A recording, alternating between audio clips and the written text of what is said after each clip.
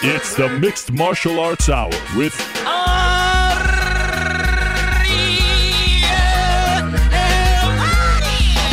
The Mixed Martial Arts Hour back in your life on this Monday, July 25th, 2016. Hello again, everyone. I'm Ariel Helwani, back inside our New York City studio. Hope you had a lovely weekend. It was a beautiful one here in the New York area, and wow, what an interesting one in the world of mixed martial arts. The best part about it all is right off the top, we don't have to talk about PD violations, drug tests, sales, unions, things of that nature. We need to talk about some actual fights, some athletic competitions, some surprising results, some interesting fights, some big news. This was a fun weekend in MMA. I needed this weekend. Beginning Friday, Bellator had a topsy-turvy event. How about Darrion Caldwell losing in what some odds makers are calling one of the greatest upsets in the history of the sport? How about that? How about Mackenzie Dern looking pretty darn good in her MMA debut, though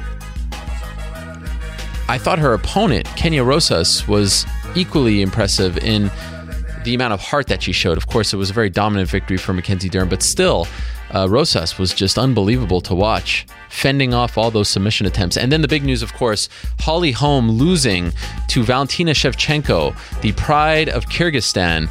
Valentina Bullet-Shevchenko defeated Holly Holm on Saturday night in Chicago, Illinois, main event, the 20th UFC on Fox event, in a fight that I thought Holly won the first round, and then Valentina won the next four. Figured out Holly Holm on the feet, was able to really dictate where the fight went.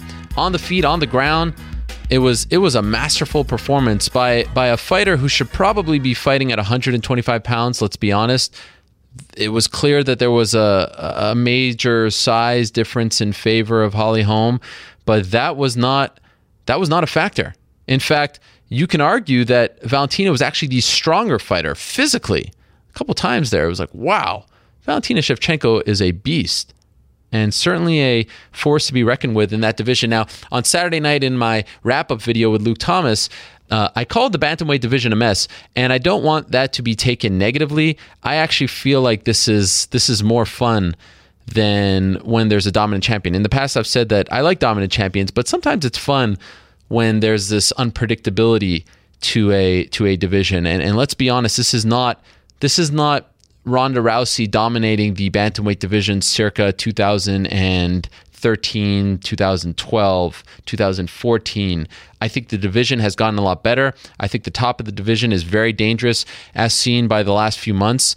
I wonder how Ronda does if and when she returns. This is a much, much improved UFC women's bantamweight division.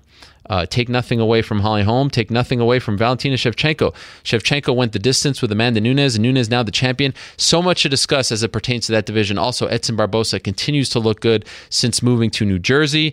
Full-time, linking up with the great Mark Henry, he defeats Gilbert Melendez, Francis Ngannou. It's Ngannou. Not that hard to pronounce. Francis Ngannou with a big win on Saturday. He continues to be a name to look out for in the heavyweight division. So there's some fun results to talk about, and of course, the fun never stops this weekend. It's the return of Invicta. It's the return of World Series of Fighting. They've got that weird brother versus brother matchup, and it is the return of the UFC with UFC 201. Tyron Woodley finally gets his crack at the UFC welterweight title against Robbie Lawler. Of course, we'll talk about all of that and more. Stack show this week.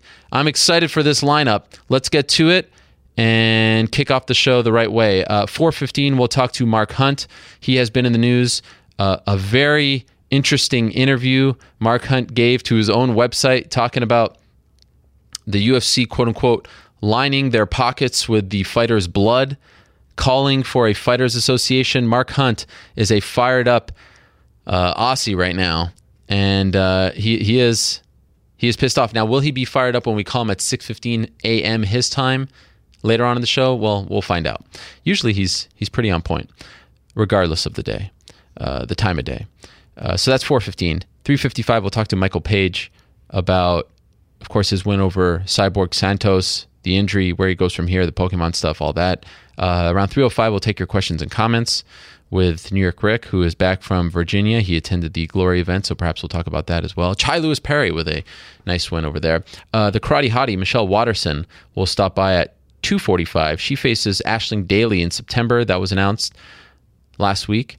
Daniel Leith, who is a nutritionist for the likes of Daniel Cormier, Cain Velasquez, Luke Rockhold, Khabib Nurmagomedov, and many others. He is the partner of George Lockhart, who you've heard on this show. He is a great guy, very smart guy. A lot to talk to him about as it pertains to health-related issues in MMA. So I'm looking forward to that. Chael Sonnen will stop by. Does he have some big news? Something big happened to Chael Sonnen last week. We'll talk about that. The aforementioned Khabib Nurmagomedov will stop by at 145. Where does he fit in that lightweight title picture? And the aforementioned Mackenzie Dern, the BJJ star herself, multiple-time, I said that sort of like a Brazilian, multiple-time jiu-jitsu winner. She's beat them all. She's won it all. She'll stop by after her successful MMA debut at around 125. But first, I wanted to start this week off with my good pal, Julianna Peña, because she is very much in the mix in the 135-pound division. And I noted on Saturday that I had a feeling she was watching that main event very closely. We'll find out if that was indeed true. So let us go to the phone lines and welcome in the Venezuelan vixen herself, Julianna Peña. Julianna, are you there? Yes, I am. Good to hear from you. How are you? I'm fantastic. How are you doing, Ariel? I'm doing great. It's great to have you on the show as always. So was I right? Were you watching the main event on Saturday night? Oh, I sure was. I wouldn't have missed it for the world. What'd you think? Did you think that Valentina Shevchenko deserved to win that fight? Let's get that out of the way. Yeah, I think she deserved to win this fight. Were you surprised that she won? No, I wasn't. I've been saying for a while now that harmless Holly couldn't hurt a fly, especially in a 5-round fight. Harmless Holly? I have not heard that one before. Is that your own? Yeah, it's a little nickname. Do you think Holly Holm was overrated? A little bit, you know. I think that she kind of got thrown into the mix and got into the top 10 after, beating up some people that have not, been around as long. So I think that she got really lucky with the choices of opponents that she's had. So given the fact that Holly is this big name because she beat Ronda Rousey, she loses, and Shevchenko has a loss recently to the new champion, Amanda Nunes, was that result great for Julianna Peña?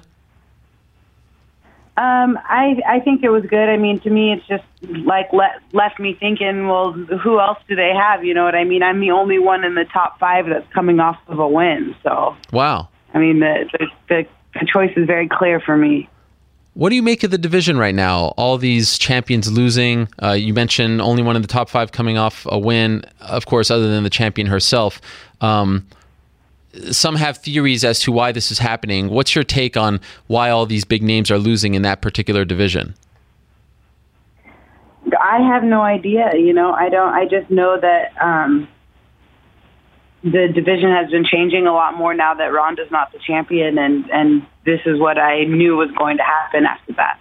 Well, how did you know? Why did you know?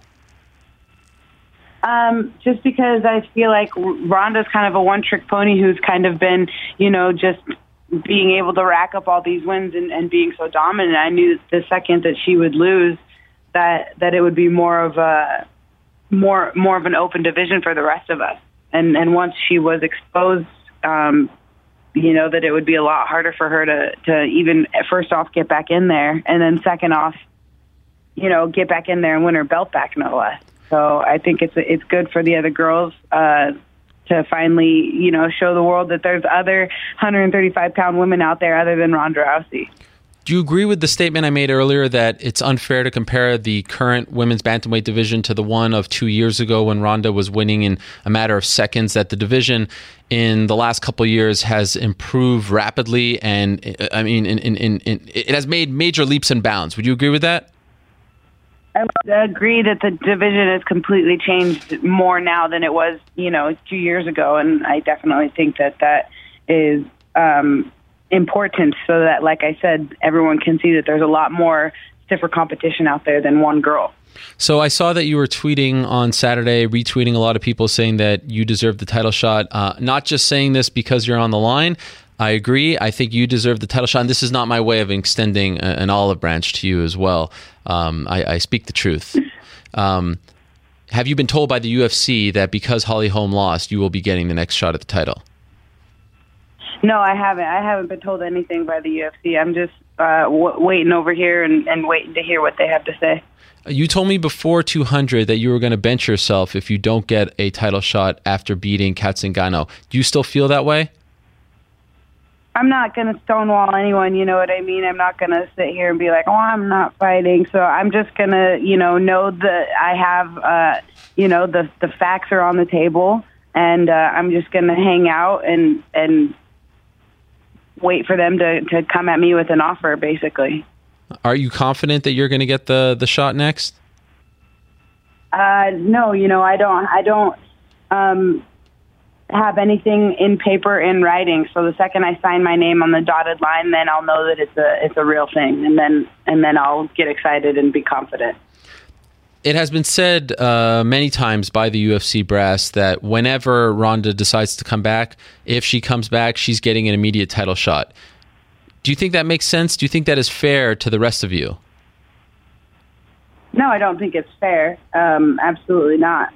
But I know that Ronda is a big part of the reason as to why we have a division in the first place. So, you got to pay respect where respect is due, and I definitely respect her for the fact that she was blazing trails in order to get us into the UFC in the first place. So she's a big name. She sells a lot. That's the money fight, and they definitely want to see her with her belt back. So if she decides to come back, I'm sure that they're going to give it to her.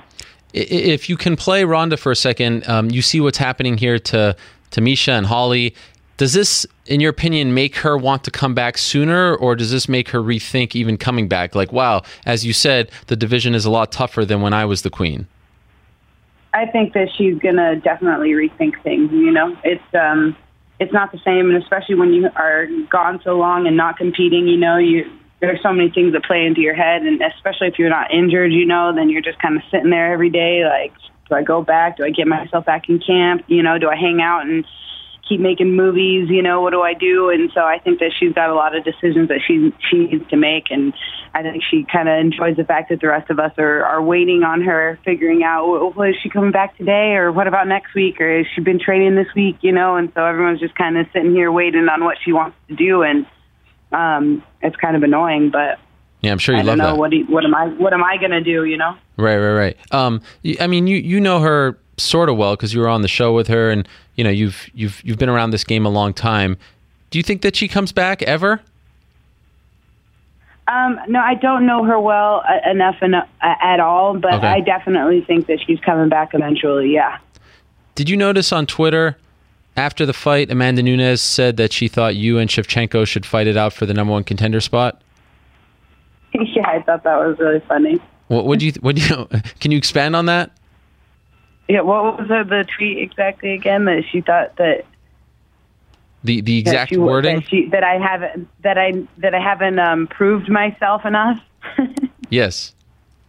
I haven't proved myself. I don't know how many more times I can prove myself. When I was on The Ultimate Fighter, it was just Ronda and Misha, in the division winning back then while I was winning on The Ultimate Fighter. When Ronda got out, or when The Ultimate Fighter got out, Ronda was still winning, and then I got injured, and then when I came back, I was still winning, So I've been winning this whole entire time. I've been winning since stepping foot in the UFC octagon.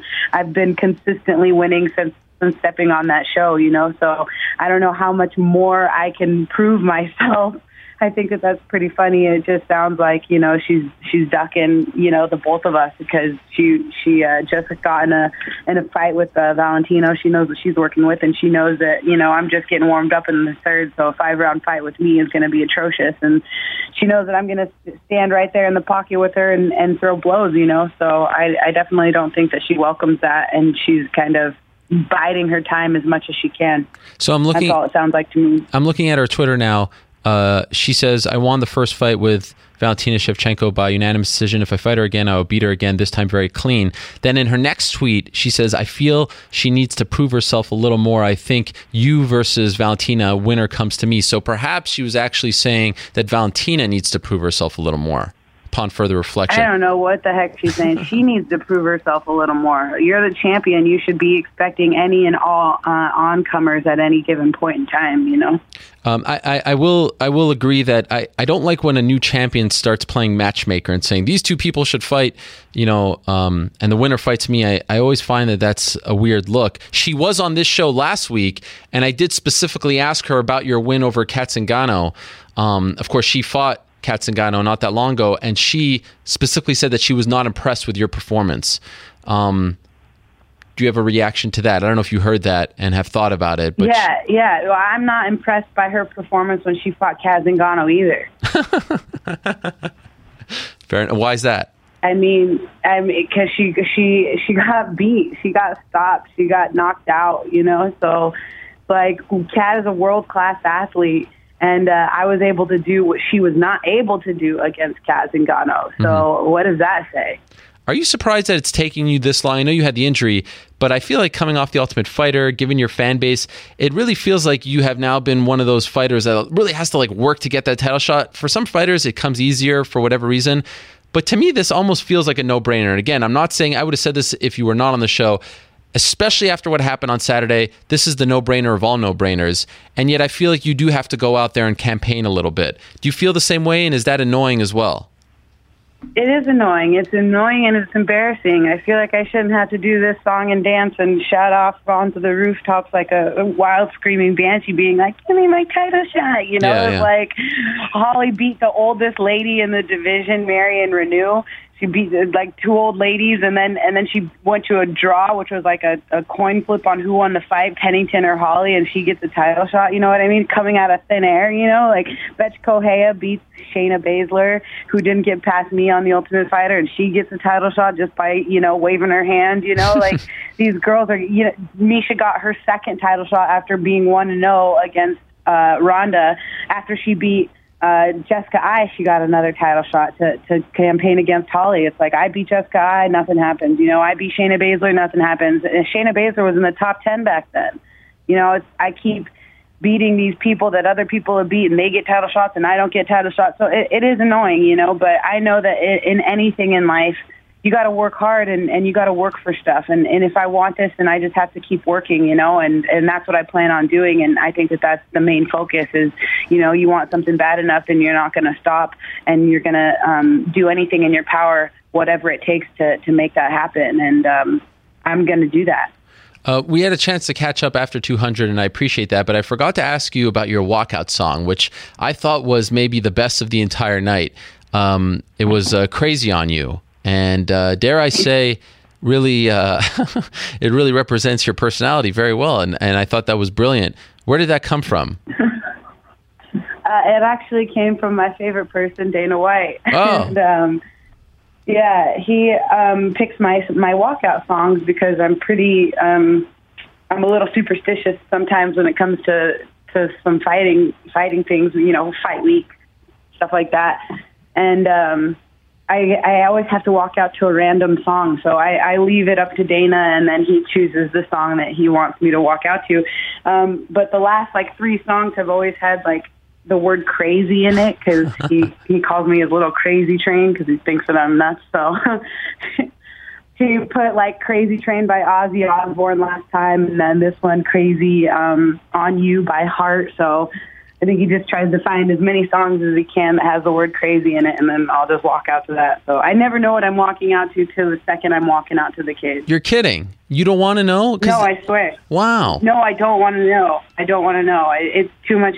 It gives me anxiety just having to, like, think of my favorite song that represents me the best. You know, it's like the song doesn't matter. Just play the song and let's go. There's not something motivational about the song that, you know, you've used in training that you want to get pumped up. Like, what if this song is completely off and just throws you off seconds before you're about to walk in the cage? You don't worry about that? No, because that's why I leave it up to random, so I don't have to worry about what it's going to play. What motivates me is knowing that I haven't heard the song. I have absolutely no idea what's going to play, and then they just start playing my song, and I'm like, all right, this is my song, you know? So I'm pretty familiar with a lot of music, too, so it's not like I have been unfamiliar with, you know, the sound of the music the second I start walking. The second I start walking, I'm like, okay, this song's badass. Let's do this. Oh, that's amazing. So how do you feel about him choosing songs that have the word crazy in it? Are you okay with that? Well, I'm the one that called myself crazy to him in the first place. When I first met him, I was like, hello, I'm Julianna, and then after a while on The Ultimate Fighter, when I started to, start having panic attacks because you're locked in there like a caged animal, I'm like, I'm going crazy. Like, I'm a crazy train right now, Dana. Like, you got to get me out of here. Like, I'm going nuts, And he's like, calm down. There's nothing more important right now. Back in Spokane. Don't worry about it. You're going to be fine. Like, let everybody do their thing. You just focus on the fight. And I was like, okay. So he's called me his crazy train ever since. And so that's just kind of my nickname from him, I guess. So are we keeping this going? Like, even if you fight for the belt, become champion, you're going to keep changing your song every time? Well, I don't know, because, so I let him pick all my songs, right? And then this last time, he replayed a song that he already played for me. But I think it's because he really thinks that it, fits me well. So I don't know if he's going to keep it like that. I hope he changes it, because I'm kind of superstitious like that. But I got to let go of these superstitions, you know what I mean? Yeah. It absolutely matters zero if I pick a song or if I don't pick the song. I just think it's something fun to give him something to do, and give him some control over the show. So if he likes to do it, then I'll let him keep doing it. And if not, then maybe I'll just start picking my own songs. Did you enjoy that experience, being a part of that big weekend? It was an insane one with all the news and drama and stuff. But for you personally, looking back at 200, being a part of that, the last fight before the pay-per-view, over 1 million and change watched. Did you enjoy the experience? Yeah, I did. I know that people like to see me fight, and it's really exciting to know that I broke the numbers on Fox Sports 1, and over 2 million people were watching that, and to be fighting on free TV where most people could watch me as opposed to paying, the pay-per-view money is exciting. I don't think that a fighter gets as good of an opportunity like that, especially on the biggest card. So for me, it was a dream come true, and I just really enjoyed the role that I played, which was very nice and easy, and not some crazy, hit mitts and show everybody what you're working with for a half hour, where they could take pictures and stuff. Like, I didn't have to do any of that, so I was like, this is awesome. It was a nice, smooth week for me. And do you feel like that win over such a big name sort of signifies that, all right, Julianna Peña is officially back, the injury is over, you're fighting, at 100% full strength, you are there? Like, I kind of felt like that was symbolic in a way, that you needed that big win to really tell the world that you are back, the injury's over, it's now in the rearview mirror. Is that a fair statement?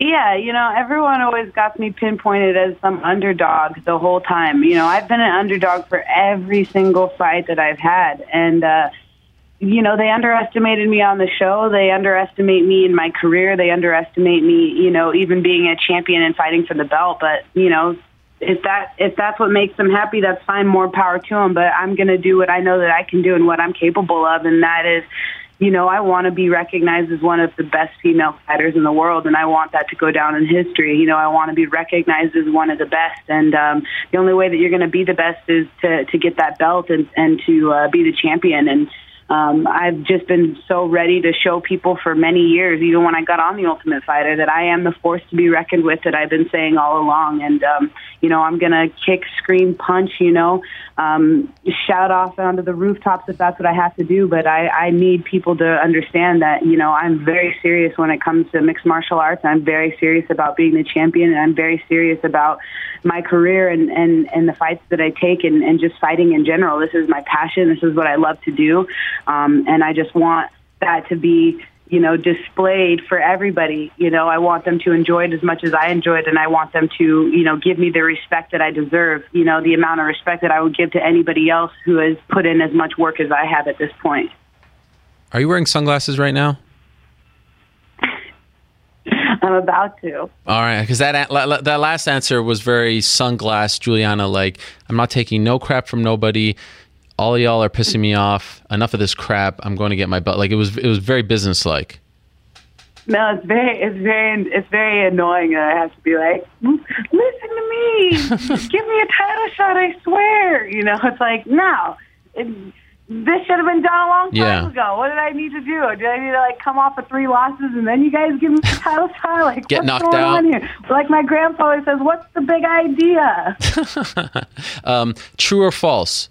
Julianna Peña's next fight will be for the UFC title. What do you believe? True. True. Will it be in 2016? I don't know. I guess we gotta figure out what That's not true or false, though. wants to do, and her whole not being impressed and stuff like that. And I haven't proven myself, so maybe she'll want me to prove myself in 2016, or maybe she wants to keep her belt warm for a little bit longer for 2015. I have no idea, but whatever she wants to do, I guess. But I'm ready. Yeah. Whatever they want to do, let's go. You know what I mean? Let's do this. yes, I love it. But if they say like, yeah, we want you to fight this person before the belt, you're saying no. I don't know what I'm going to say. Right. I don't imagine hearing anything other than you're going to be fighting for the title. Are you preparing yourself for Ronda's return and potentially being disappointed? Yeah, I mean, I was already disappointed before because they just didn't say it right away that I was getting the title. So I've already cried over this a couple times. So Legit? and I've dealt with some other bigger issues in not getting what I want. So it'll just be like, oh, of course you don't get the title shot, but that's negative. And I don't want to think negatively. I want to think positively. And so if they don't give it to me, we'll cross that bridge when we get there. But in the meantime, I'm just staying hopeful that, this is the clear-cut choice. This is the clear-cut answer. And it's the fight that makes sense, and it's a fight that people want to see. So What did you cry about in the past, recently? Oh, there's just been other things, just dealing with daily life, problems that people have to deal with that, people get told no and on certain things all the time. So it's just one of those. It's just another one of those things, and you're either going to let it stop you and your life is over, or you're going to keep pushing through and keep working through it. And so, like I said, I'm staying positive in the fact that I think that they know that I want a title shot, and they know that that's the choice that makes sense. If I don't get what I want, then, like I said, I'm just going to have to keep moving forward. But I'm just going to stay positive and believe that, my company wants to see me fight for the belt and they want to see me beat the champion. 2 last quick things. Is everything good back at the gym in Spokane? You feeling good there? You feel like you're firing on all cylinders, all that stuff? Yeah. It's good to be back home in the 509, and Yes. it's awesome being here. I love my community. I love my gym, and I've been traveling back and forth between LA and Chicago and Spokane for these last camps, and so I'll probably still do that since I'm going to be in LA a lot and going to be over in Chicago. So I think it's important to switch it up sometimes and to just do some things that are out of the norm, and I'm going to continue to do that. Are we cool again? Yeah, I think so. You said that you were extending the olive branch, but I thought I already gave you this olive branch after the press conference at 200. Well, that was off camera, so publicly I just wanted to assure everyone that we were cool. We're totally cool. We're cool like the other side of the pillow. Oh, yes. Rest in peace, Stuart Scott. He's the one who came up with that line on SportsCenter. I saw it on a cartoon a long time ago when I was a kid. That's fun. Well, you know what? He may have stolen it from the cartoon, but I think he popularized it. I'm happy to hear that. It really shook up my world when I thought that we were in a tiff, but now I think everything's back to normal. So that makes me feel a lot better. No, like I said, you were talking about like the week of 200. I think that seriously, it is so stressful, and there's so much anxiety building up for the week of the fight that like the time that I get to have the most fun is messing with the reporters and giving the interviews. And yes, you're great at them. First off, I'm not wearing sunglasses just to wear sunglasses on this last time. I had like the worst black eye in my entire life that I've ever gotten in my entire career the week before the fight, and my eye was just bloodshot red. Oh. And not only that, but the lights are so bright in there. With all those lights, dude, it is super bright. And so all those cameras in your face is like I had to hide my black eye. It was sensitive to the light. Like I'm not wearing the sunglasses to be Mr. Cool. I'm just trying to, hide some black eyes and stuff. Well, I think you're Mrs. Cool, for the record, but it's good to know. I think you should just keep going with the sunglass thing for. I do too. I feel like it's our thing kind of a little bit. Yeah, it's good. Well, this has been fun. Thank you, Julianna. I hope you get that title shot. Great job laying out all the facts. Good luck in getting it. I hope they make the right call. And I appreciate you coming on and voicing your opinion after a big weekend in your division this Saturday.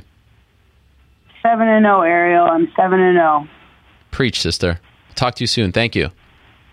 I'll talk to you soon. I'll talk to you later. Thank you so much. All right, there she is, Julianna Peña, making her case for the women's bantamweight title shot in the UFC. Now we continue this women's MMA theme. They are the talk of the town on Friday.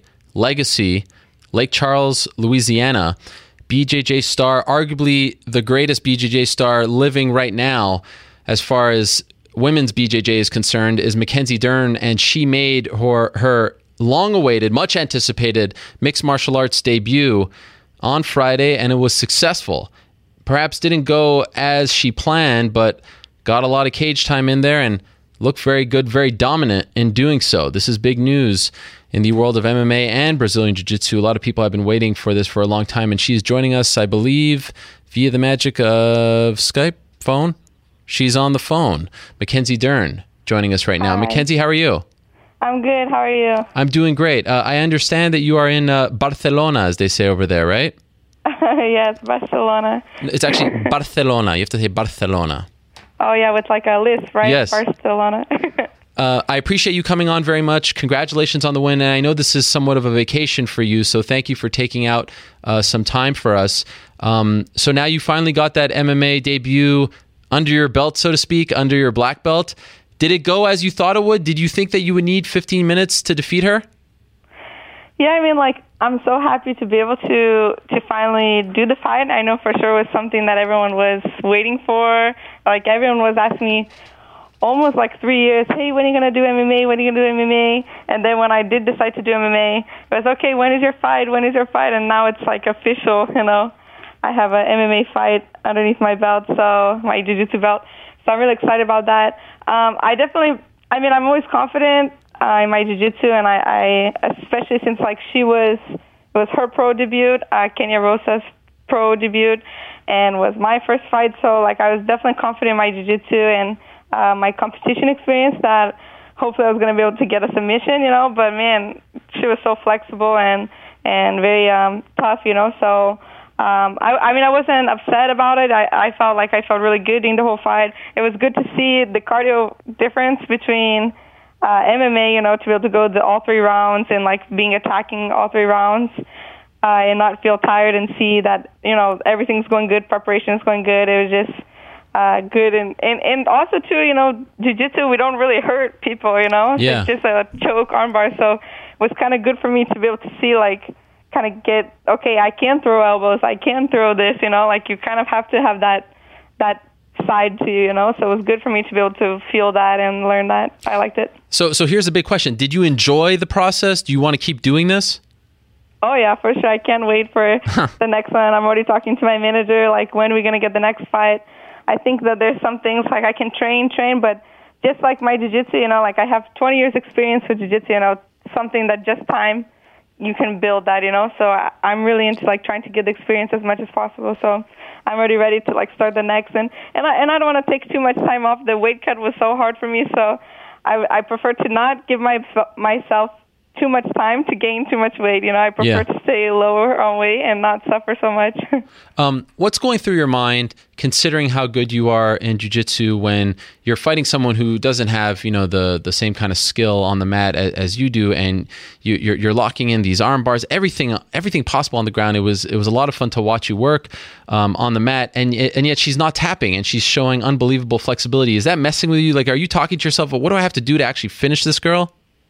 No, I mean after the first armbar, I pretty much figured that like she was flexible, and I mean I don't know if she is like double jointed or anything, but I mean it's like common. So we see like in jiu-jitsu too sometimes. Like I've trained with girls who are like really flexible, you know. And then my mind was just kind of like, okay, what do I need to do to not get tired if I don't finish her, you know? So I was just trying to control, and I didn't want to spend too much energy like trying to submit something. If, you know, like I think even if I had like a choke, I think that she wouldn't tap, you know. I think she'd prefer to go to sleep, you know. She just had like a very like I could feel like fighting her, she had like really good spirit, you know, like warrior spirit, you know, not give up. So I was like, man, I think that with her, it's better I just gain some experience here.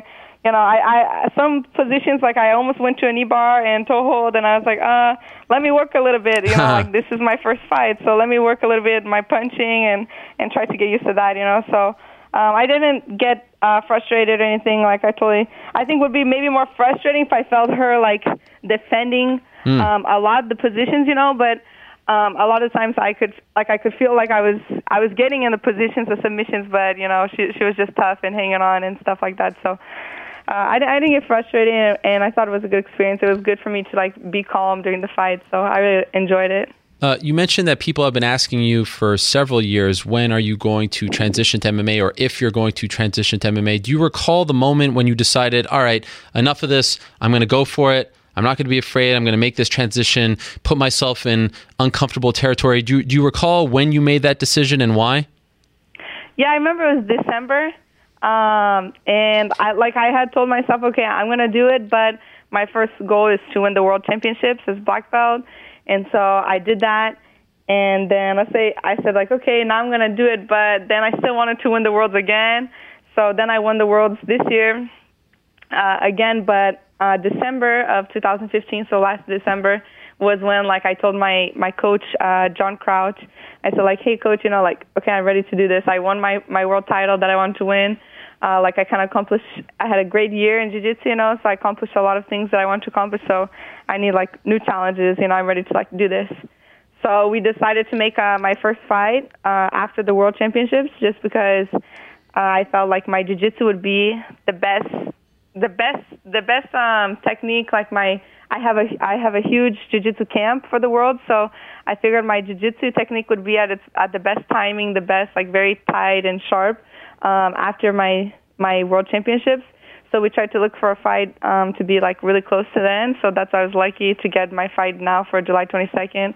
And yeah, I remember like that I made one post with Lauren Murphy and Jocelyn Jones, who are both in the UFC, and it just blew up. You know, I think we have like lots of famous girls in jiu-jitsu, Kira Gracie, Michelle Nicolini, Gabby Garcia, who like transitioned to MMA, but you know, no one really was sure if they will, if they won't, you know, so I think it was really exciting. People enjoyed the fact that it's official now, you know, like I'm going to take this serious and hopefully get a UFC title one day. Yeah, you mentioned John Crouch, head coach at the Lab in Arizona, one of the very best coaches in the world. You live in Arizona, so it makes a lot of sense to team up with that team. But your father, the great Megaton Diaz, has been your coach since you were just a little niña, since you were like 3 years old or so. Is it true, though, that you said you didn't want him in your corner because he would get too nervous and maybe put that nervousness on you? Is that true?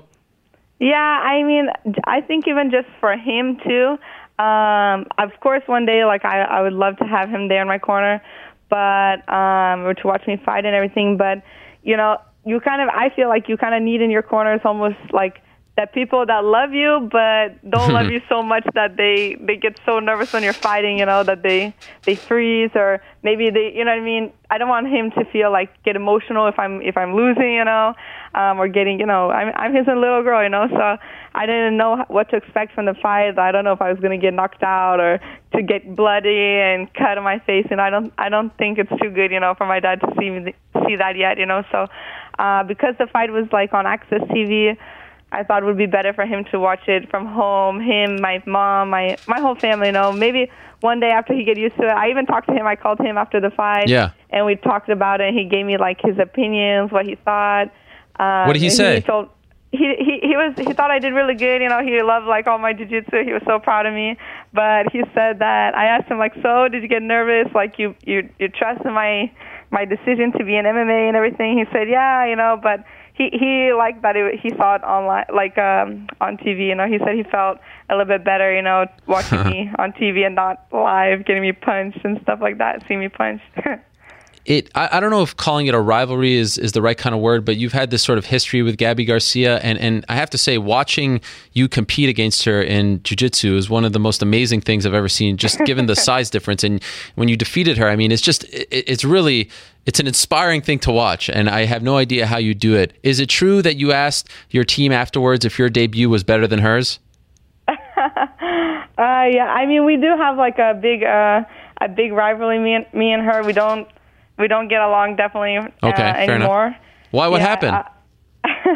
I don't know. I mean, we used to be pretty like good. Of course, I mean, like she's beaten me tons of times. You know, like I was the one who won the last fight between us, but in comparison, I mean, she's beat me.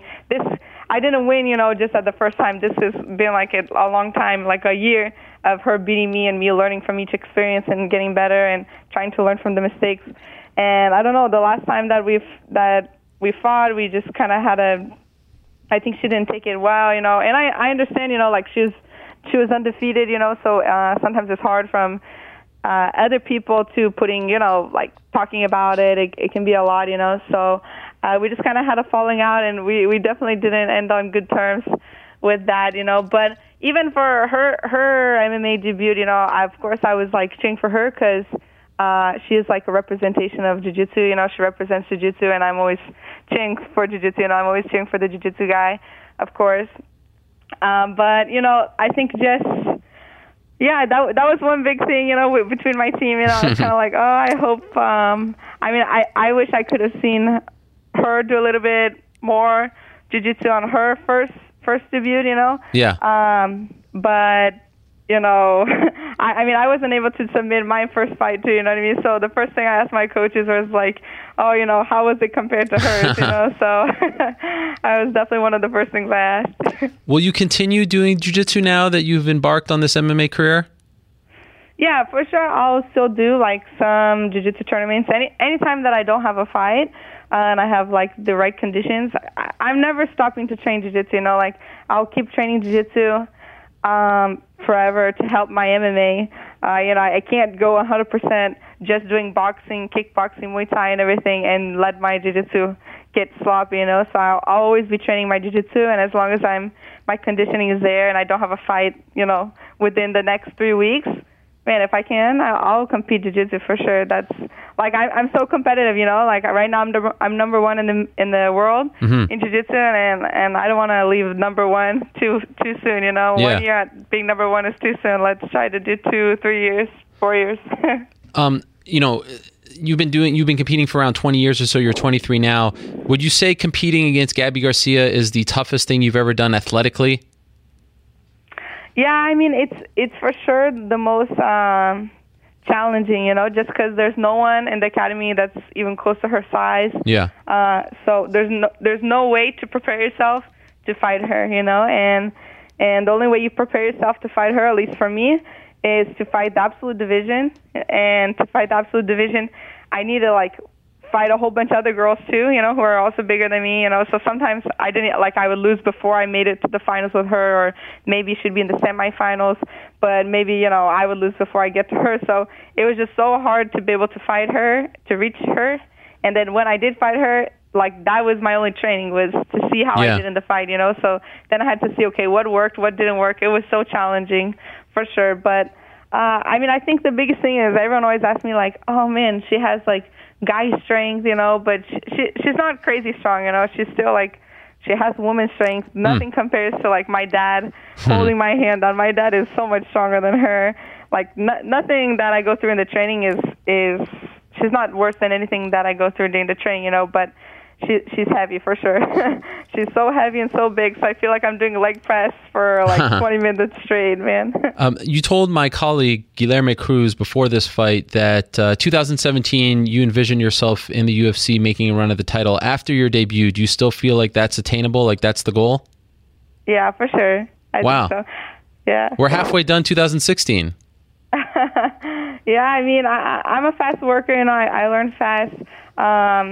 I think that as long as I keep evolving, you know, that's the plan. That's what I want to do. I'm not going to give up on what I have planned. So I think I'm doing good. It's just to get used to it and to keep being confident and trust. There's so much stuff that my coaches and everything, they taught me, and in the training, I'm even doing that good. But I think for my first fight, to be able to have that come out, it went like straight right away to jiu-jitsu, like your instincts came out first, So I'm excited to start testing more like my stand-up and stuff, but of course I'm never going to take away my jiu-jitsu. I always go to jiu-jitsu. Sure. But yeah, I'm still confident with that goal. I think that maybe by the end of 2017 I can try for a title. We'll see. Who knows? You never know, but that's the goal. Are you comfortable with getting punched in the face? Because that takes some time to get used to, right? Yeah, that takes time to get used to it, It actually doesn't hurt as much as I thought it would hurt. It's more like the anticipation, you don't want to close your eyes when you see a punch coming and stuff. But, for this first fight, I even got, punched me being I was mounting Peña, and she was kind of throwing punches at me from the mount, but there's just so much adrenaline that, I didn't feel anything. I think after I felt a little bit sore on my head and my jaws, things that I'm not used to with jiu-jitsu, but it's okay. I'm getting used to it. Nothing compared to what Lauren Murphy does with me or Dawson. They punch so hard. You had the great privilege of having a former champion in Benson Henderson in your corner. Did he tell you anything before the fight about the nerves, the debut, just what to expect, how to get comfortable in the cage? This was all very new to you. Did he share some wisdom with you? Yeah, I'm really good friends with Ben, and I'm so lucky because, he's a black belt in jiu-jitsu and he competes in jiu-jitsu too, so yeah, he can relate so much to me, and he just kept telling me how it's so like jiu-jitsu, how this is my moment, and that I'm born to do this, that I'm used to doing this. Nothing is different than what I do in jiu-jitsu, and it was crazy because it really is. I felt like I was walking out to a jiu-jitsu match. I didn't feel like anything different. I didn't really hear any of the crowds. I didn't hear anything. I felt like I was going to compete. I was so relaxed, and I think that's why I liked it so much, because it was a very similar feeling to competing in jiu-jitsu. But in jiu-jitsu, I was getting used to the feeling, the adrenaline. It wasn't that much adrenaline rush. So I still had adrenaline. Was still a challenge to have to think about kicks and punches, but it still gave me that happiness and joy to be that competition feeling that I like. So he helped me so much, and he always puts motivation speeches on during training, so he put that on for me in the back before my fight. I asked him to, and he was putting it on for me and helping me get in the zone. So I'm so happy that he was there. I have to ask, there's been some talk about your accent, that it's changed. Yes. What is going on with the accent? Now it kind of sounds pretty standard to me, but it gets a little more Brazilian, I would say, then a little more American. What's happening? Is it just based on who you're hanging out with? What's going on? I think that it all depends. For example, when I get really tired, thinking, okay, so if I fight, I have one interview that I see a lot was right after I fought Gabby Garcia, and right after that fight, I just got off the mat, and literally, the person doing the interview was Brazilian. I speak 2 languages, so I'm not 100% American. I was born in America, but my dad is Brazilian. My ex-fiance is Brazilian. I dated him for 5 years. I lived in Brazil. So, I think people get confused and they think I'm just this American girl, born and raised, just, what I mean? Yeah. Doesn't speak any other language, And so then I got out of the fight, and my mind is thinking in Portuguese, and the guy's asking me the questions in Portuguese, and he asked me to respond in English, So, honestly, I think just kind of depends how my mind is thinking. I don't even hear the accent, especially when I see interviews where my dad's talking. My dad has such a strong accent, so I don't even hear it. But I think it's more how I'm thinking, or how who I'm talking to. Maybe if I'm speaking Portuguese and then someone just switches on me, you're still thinking in Portuguese, in English. So I think that's what's going on, but I don't know. I noticed that people have been talking about that lately, so I feel like kind of like honored that they notice so much about how I talk. Oh yeah, they notice a lot about you. They are very perceptive when it comes to you. Final thing, when in a perfect world would you like to fight again? If you had your way, what month, what time frame would you like to get your second MMA fight? I already asked Danny if he could try to find a fight for me in October, so that's what I'm looking for. The great Danny Rubenstein, your manager. Yes. October, so a little less than 3 months away. Yeah. I'm in Barcelona right now. Yeah. And I come back home on Sunday, I think. And then the plan is to go fight in Japan for a jiu-jitsu tournament at the beginning of September. Okay. And then I'll be back to fight hopefully the end of October.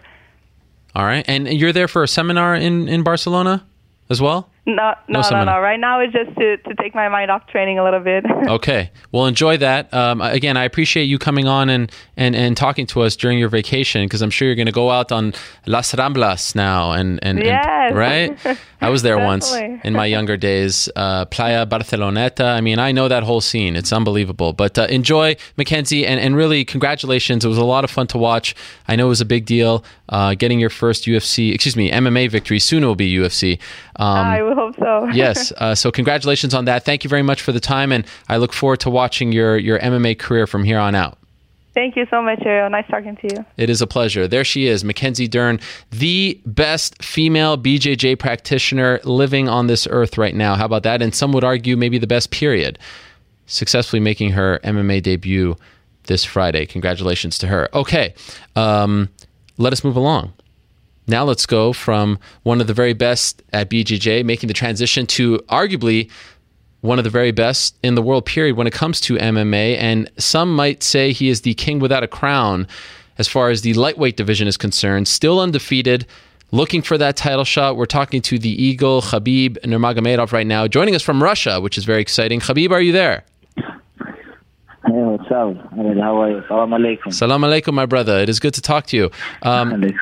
Okay, so there's a lot of interesting things happening right now. There's a new champion, Eddie Alvarez. No more Rafael dos Anjos. What does that mean for you? Are you the guy that's getting the next title shot? Because there's a sweepstakes going on. People talking Tony, Edson, you are there, Nate Diaz.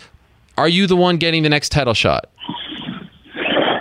For me, nothing changed because I always have only one goal. This is belt. Barboza, Eddie, RDA, Tony, doesn't matter. For me, it's no problem. I have to take my belt. I wanna fight for the title. Now Eddie's champion. For me, Eddie is no interesting. For me, interesting title fight. I have to take this belt. That's why I wanna fight now with Eddie. But to be honest with you, Eddie is not interesting for me. But now Eddie is champion. That's why I have to fight with him. Okay, so when you say he's not interesting, what do you mean by that?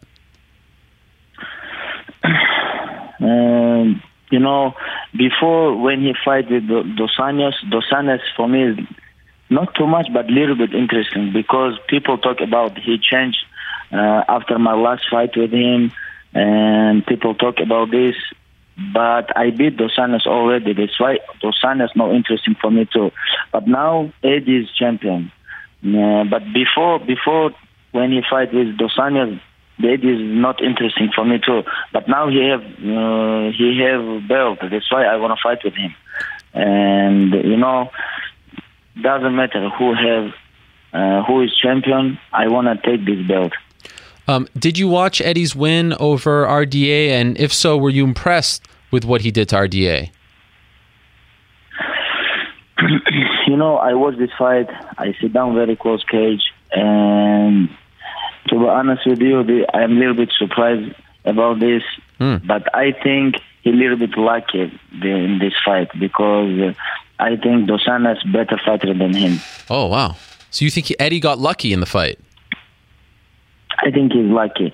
When he throw first punch, right overhand, and after that, Dos Anjos don't understand what happened in the fight because after first punch, he trouble him, and after he finished him. But I think he's a little bit lucky about this fight. Are you getting the feeling that Eddie is avoiding you? Because I've seen on your Twitter that you're sort of implying that. Do you feel like he's trying not to fight you?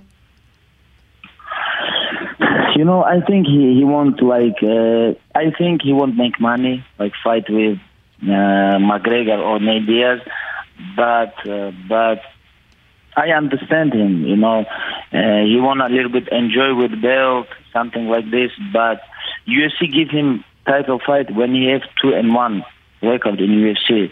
He lose first fight, and after that he win. He have 2 win streak, and UFC give him fight. And because he is number 1 ranked, but now I am the number 1 ranked fighter in lightweight division, and that's why UFC have to give me my title shot, and he have to take this fight. But I don't understand why he don't want to fight with me. But I think because I can make him tired, I can make him take down, and I can make him finish. I think he understands this because. I think he and his all coaches understand I'm on different level, and he don't want to fight with me. This is 100%. Have you or your manager Ali Abdelaziz talked to the UFC about their plans for his first title defense? Do you have any idea what they're going to do? I sent a message for Dana. I said I want to fight. I want to fight for the belt because I deserve this. I deserve this. All my career, I'm undefeated. All these guys, Barboza, Tony, Dos Anjos, everybody lose. I am never lose. And I think UFC have to give me title shot. But fighters talk about like Tony, other guys talk about I don't beat in last fight top 10 fighters, but this is not my problem. UFC give me fight with Tony 16 April. And I fight with 16 April, but Tony is not coming. This is not my problem. Tony have problem. Tony have injured. Tony is pull out. And when I am pull out, I am all the time steady, quiet, and waiting when I come back. But Tony is talk too much about this situation, and after that, Tony's opponent injured, and he pull out. And we should give him a new opponent, and he take this. But before, when I take fight with Daryl Horcher, he talked too much about the situation. And, but I think I am number 1 ranked, and I deserve this title shot. Yeah. But about Barboza, Tony, or other guys, I don't know. I don't know about these guys, but I am the number 1 ranked. I am the undefeated, 23-0, and that's why 100% UFC have to give me title shot. And, Did you watch Tony's fight against Lando Venata? And were you surprised that he was rocked so many times, especially early on? What did you think of that? I don't think about this too much. Okay. This is Tony's problem. This is not my problem because Tony is go down 4 times, and he fight with opponent. We have 8 fights, and his opponent has debuted, and I finish my opponent who have debuted. I finish him. I finish him second round. My opponent don't have chance, but his opponent can finish him 4 times. He go down 4 times. He is not El Cucu. He is El Knockdowner. And he have a lot of problems in his game, and I think he have to work about this. And he have to shut up because he talk too much. He go down 4 times with who have debuted in UFC, and he go down 4 times, and he talk about title fight. I don't think about this. I think I am deserve this. Ramadan just wrapped up, and I know you wanted to take a break during Ramadan, understandably so. Are you back to full-time training now? Yes, I come back. I'm training 2 times a day, and I'm waiting for when UFC call me and when UFC give me title shot. I think very good date for me and for Eddie this October. And I don't know about UFC plans. I don't know about this, but I'm waiting for this. I'm waiting when Dana or somebody call me when my manager called me and say, hey, you have title fight. I'm waiting for this. October sounds good, but what about New York in November? Because there's a big Russian population here in New York. Eddie's from Philadelphia. I feel like that makes a lot of sense as well. I can fight in New York too because a lot of Russian people living there. Yeah. I think if UFC put me and put Eddie fight in New York, I think this is very good idea because a lot of people coming for watching this fight. But we'll see what happens. I'm waiting for this. But November or October for me is no problem. Okay. I think, but New York, I like New York too. But if you have to say, hey, you can you fight in December? I can wait. Why not? because this is title fight. That's why. And we'll see what happens. We'll see. So right now in the lightweight division, it's pretty much you and Tony Ferguson. Are you worried that maybe McGregor or Diaz, after their fight, is going to jump you and get a title shot before? Are you worried about that at all? I don't worry about this because this is two guys fighting in welterweight division. Yeah. Why this guy has to fight in a lightweight title? Yeah. I don't think this is a good idea. But UFC can make decision everything. You know, nobody know what happened. And I'm the number one rank. I'm the undefeated in lightweight division. Mm-hmm. And but I don't know what plans have UFC. But I'm waiting for my title shot.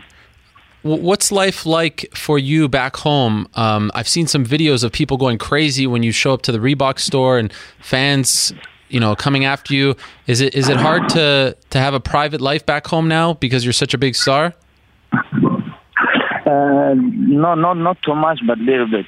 This is about how popular UFC in Russia. Yeah. This is not only about me, but I feel this after my last fight. My name is go different level. I feel this. A lot of people know me, in Russia. But I don't think about this because I have only one goal. I have to take this. I have to take this belt for my Russian people. I think Russian people deserve this. And, I want to become first UFC Russian champion. And I have a very big goal. And now I'm number one rank. And now I think I deserve this. Have they talked to you about any plans of coming to Russia for an event? Do you know anything about that? I don't know about this. I think maybe 2017 coming, but I don't know. No plans yet. Okay, let me ask you this, Khabib, before I let you go. Do you feel 100% healthy now? Do you feel like all the injuries and stuff are behind you? No, I feel ready. I feel ready for everything. I am healthy. Ramadan is finished. Everything finished, and I want to fight for that. I want to fight for the title. You know this, Ariel. Yeah. How I want this. Yeah. And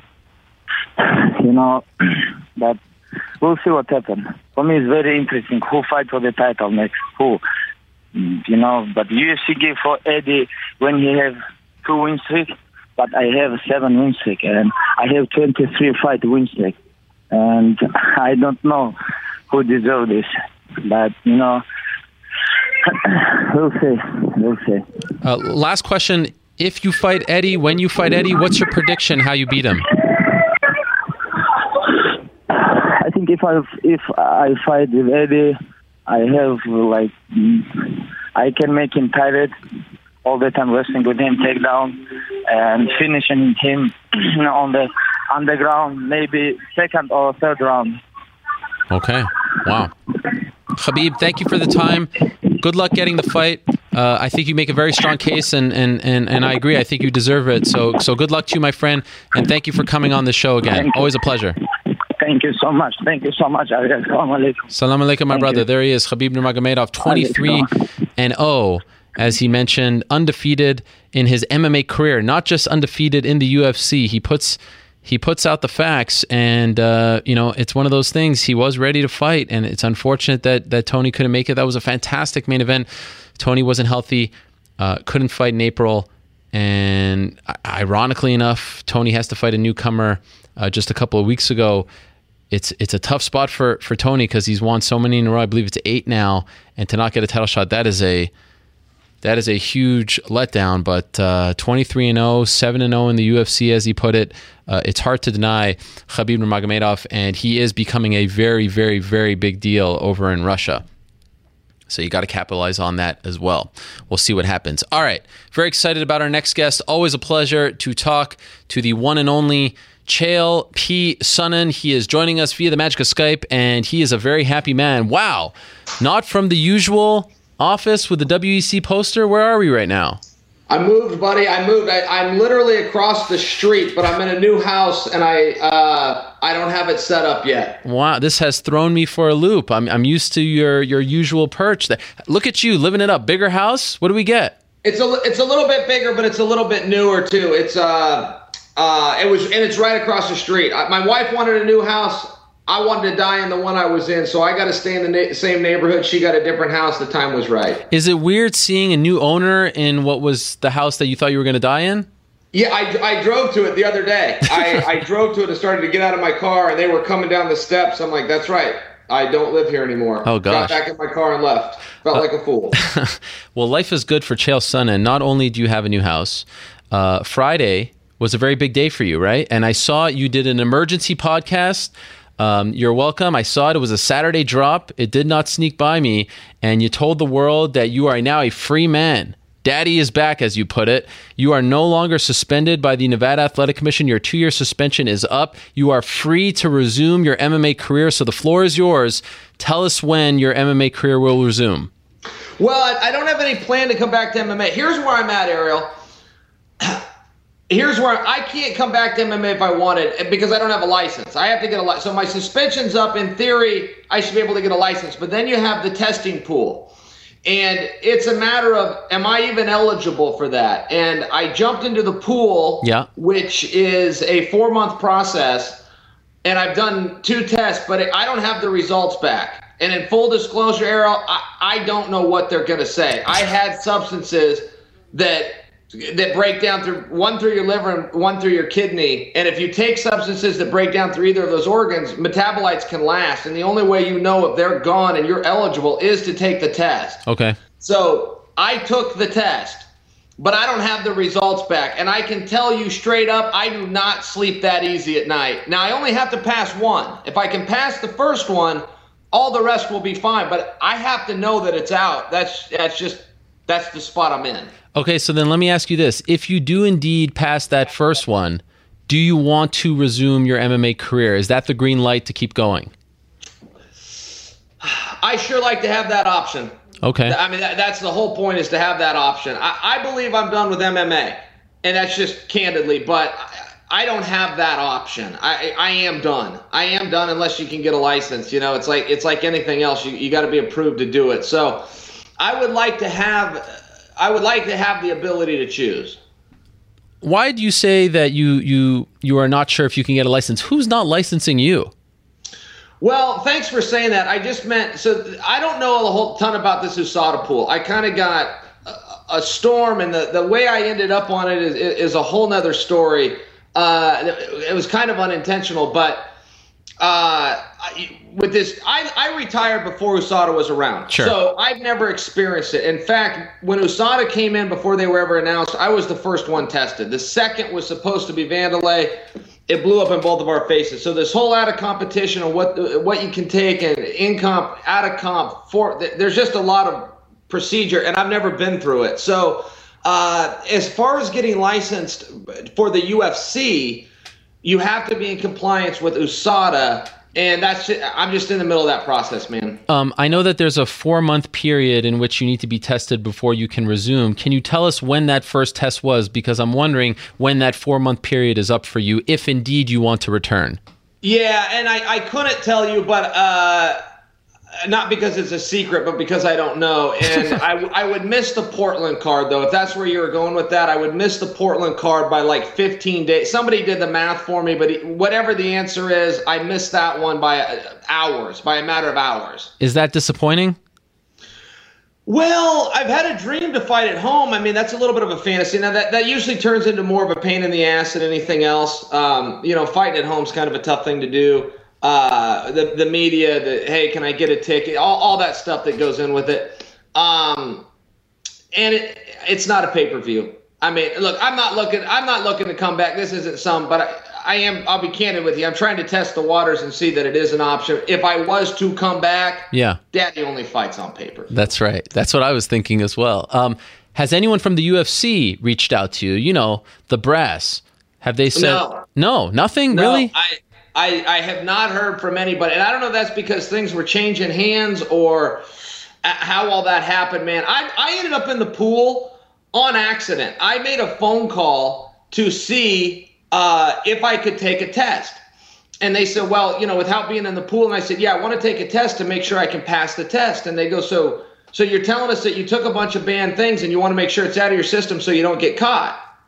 And I go, yeah, that's exactly what happened. I took a bunch of stuff that you can't take, and I want to make sure it's like, I thought that made sense. Like, yeah, I don't want to jump in this thing if it's just all going to blow up in my face. And they laugh like that made no, like what I was saying was crazy. And I go, well, no, that's exactly what happened. I don't know how this stuff gets out and breaks down. And don't forget. And they go, well, it's been 2 years. There's nothing that sticks around for 2 years that we've heard of. And I say, well, guys, time out.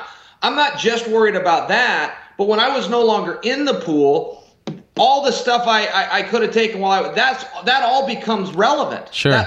Everything has to be out, and this pool is a very unique thing. As I read about it and watched it, I started to become a real believer, Ariel. It's very organized. I thought it was kind of disorganized, maybe even underhanded in some spots. It's not. It's very professional the way that it's. There's videos, there's educationals. You have to do a phone call and ask questions and get told. So it's very organized. But the bottom line is, I was saying, yeah, man, I want a dry run. Give me a dry run at this thing to make sure that I'm in compliance so it doesn't backfire.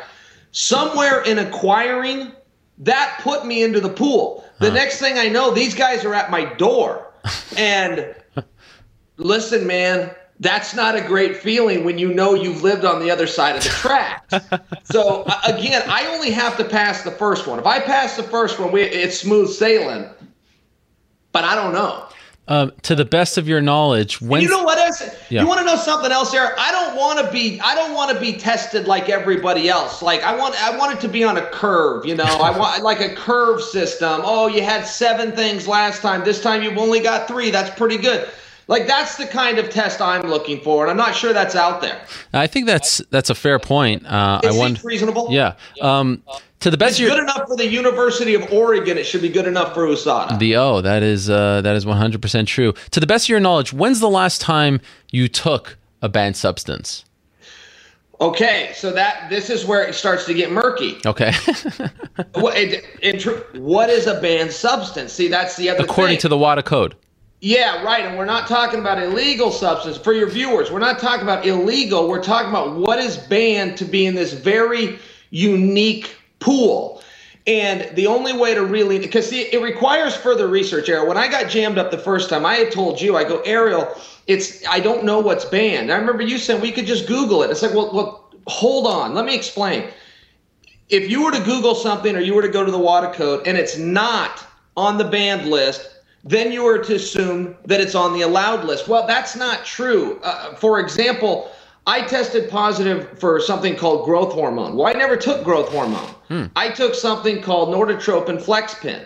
Norditropin Flexpen is not on the banned list, but it contains an active ingredient that is somatropin. Somatropin is the active ingredient in human growth hormone. So it just requires further. I just lost everybody right there by dropping those big syllables. But the relevance is it requires further research. It's not as simple as saying I'm taking this. You then have to break down what's in that. Now, that's just the rules, and I'm not at all complaining. I'm just saying this is the spot I'm in where you have to be very cognizant. So when you ask me when the last time I took something that was banned, it's like, well, here's the deal, Ariel. The Demetrius Johnson rule is the only one that'll keep you safe. Demetrius Johnson said, and I quote, "I'm the UFC champion, and I don't know what's allowed. So I only put food and water into my body. Unless you follow that rule, you got to be puckered up like I am." Can you resume your fighting career and have a successful, second chapter, whatever you want to call it, by just consuming food and water? Or do you need other things because of, the fact that you're older, you've done stuff in the past? You know what I mean?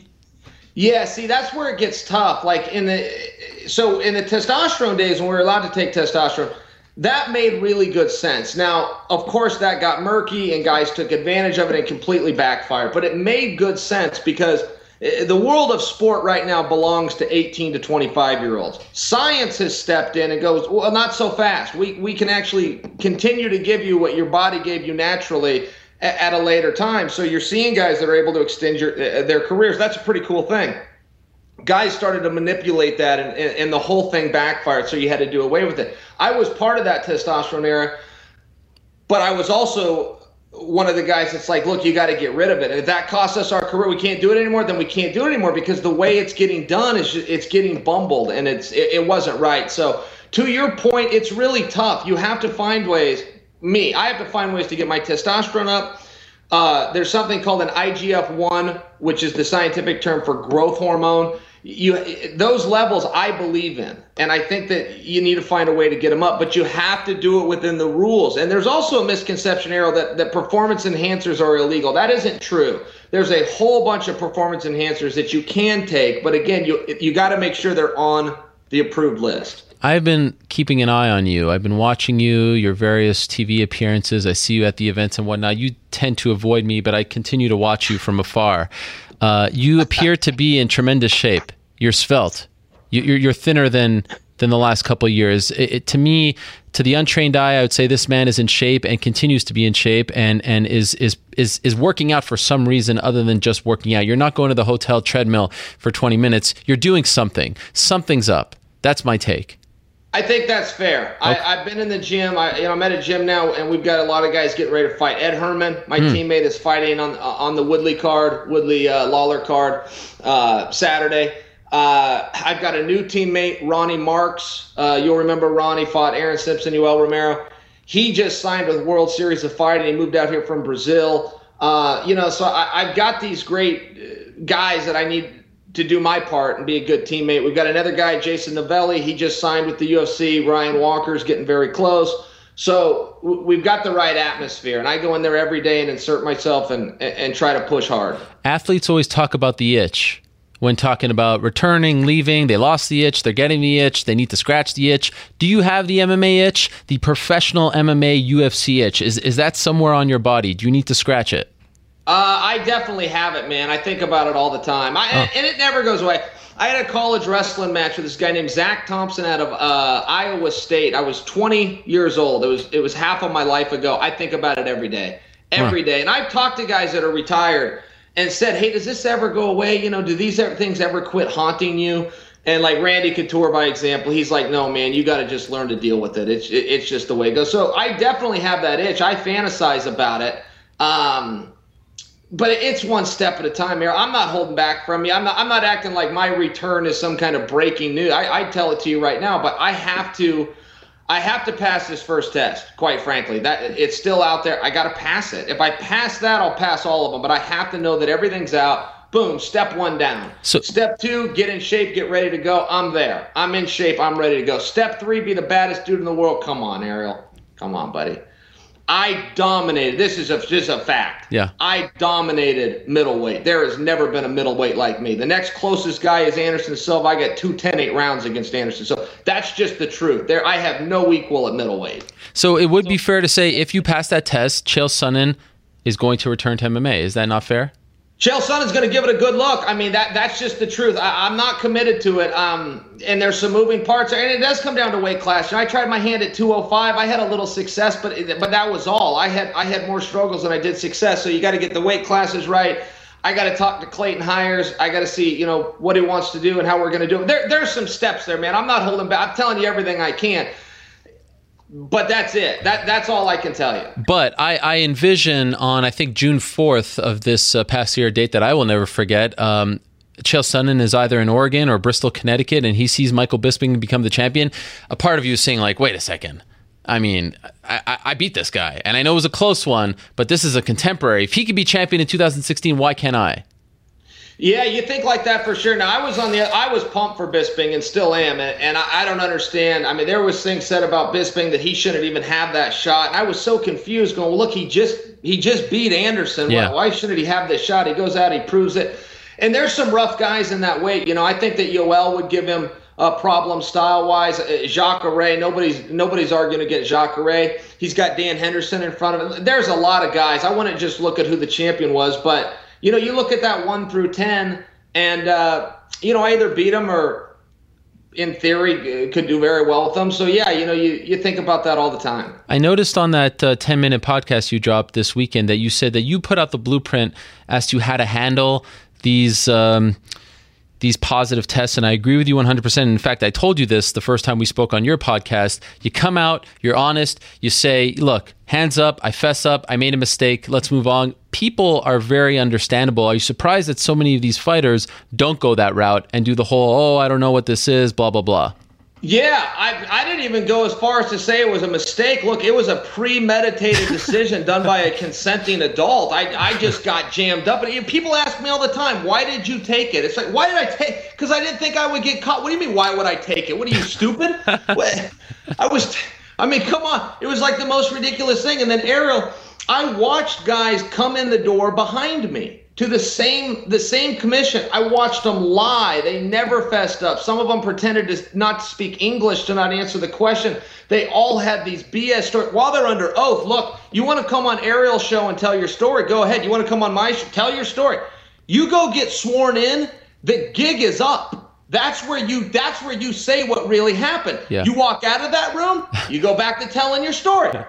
Guys went in there lying under oath.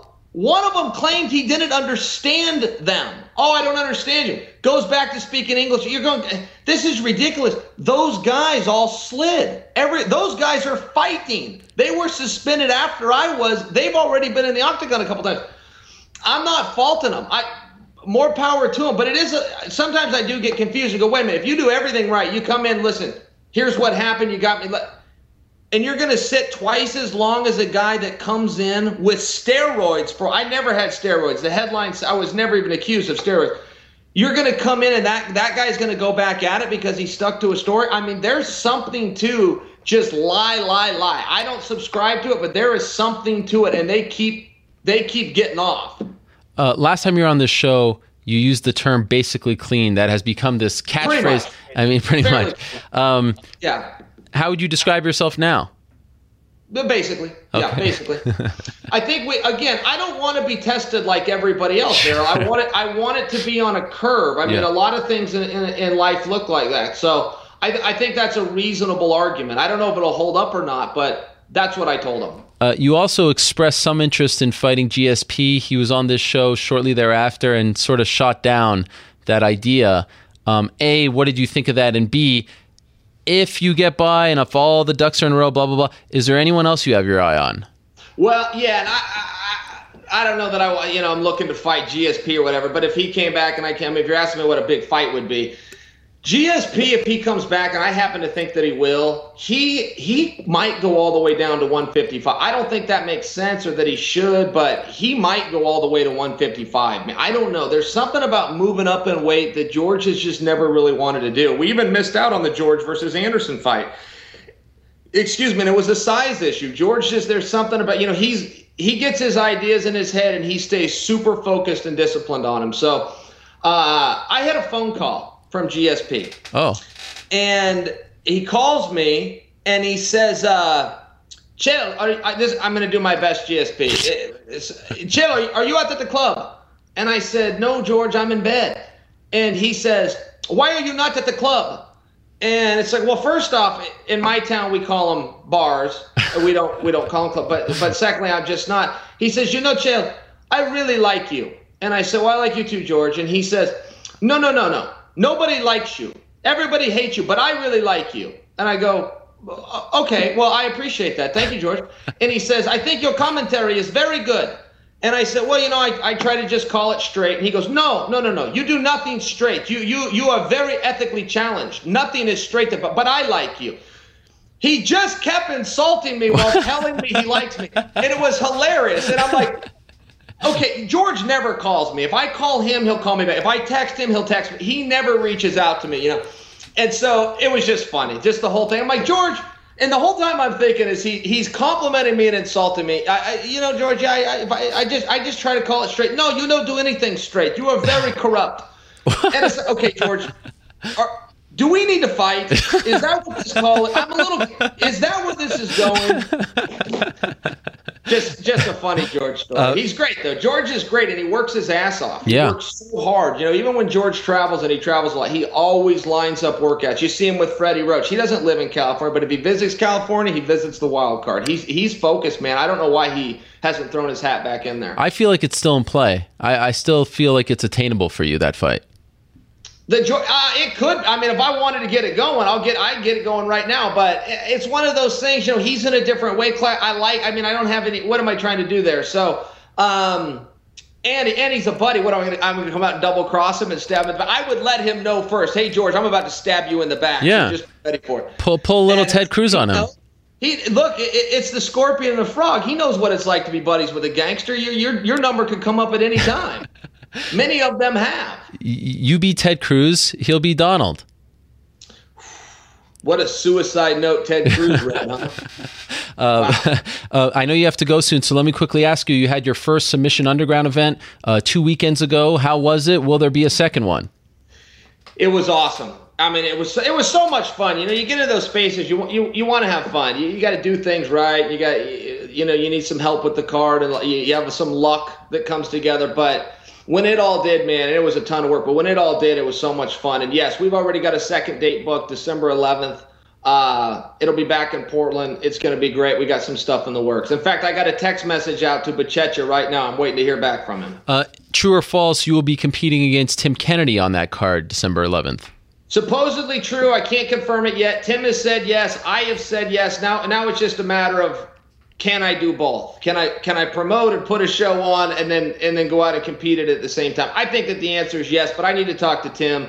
And that's it. Tim's always been in a tough spot, Ariel. Brian Stann had the same problem, right? You got these guys that are incredible fighters. They're good looking. They can talk. They can do everything, but they could never have an opponent. And this is one of the things that hurt Stan's career, and it's also hurting Tim's career. These guys are heroes. So they're off limits in so many ways, and it's like it's really hard to get an opponent that's going to come out and do what needs to be done to hype something.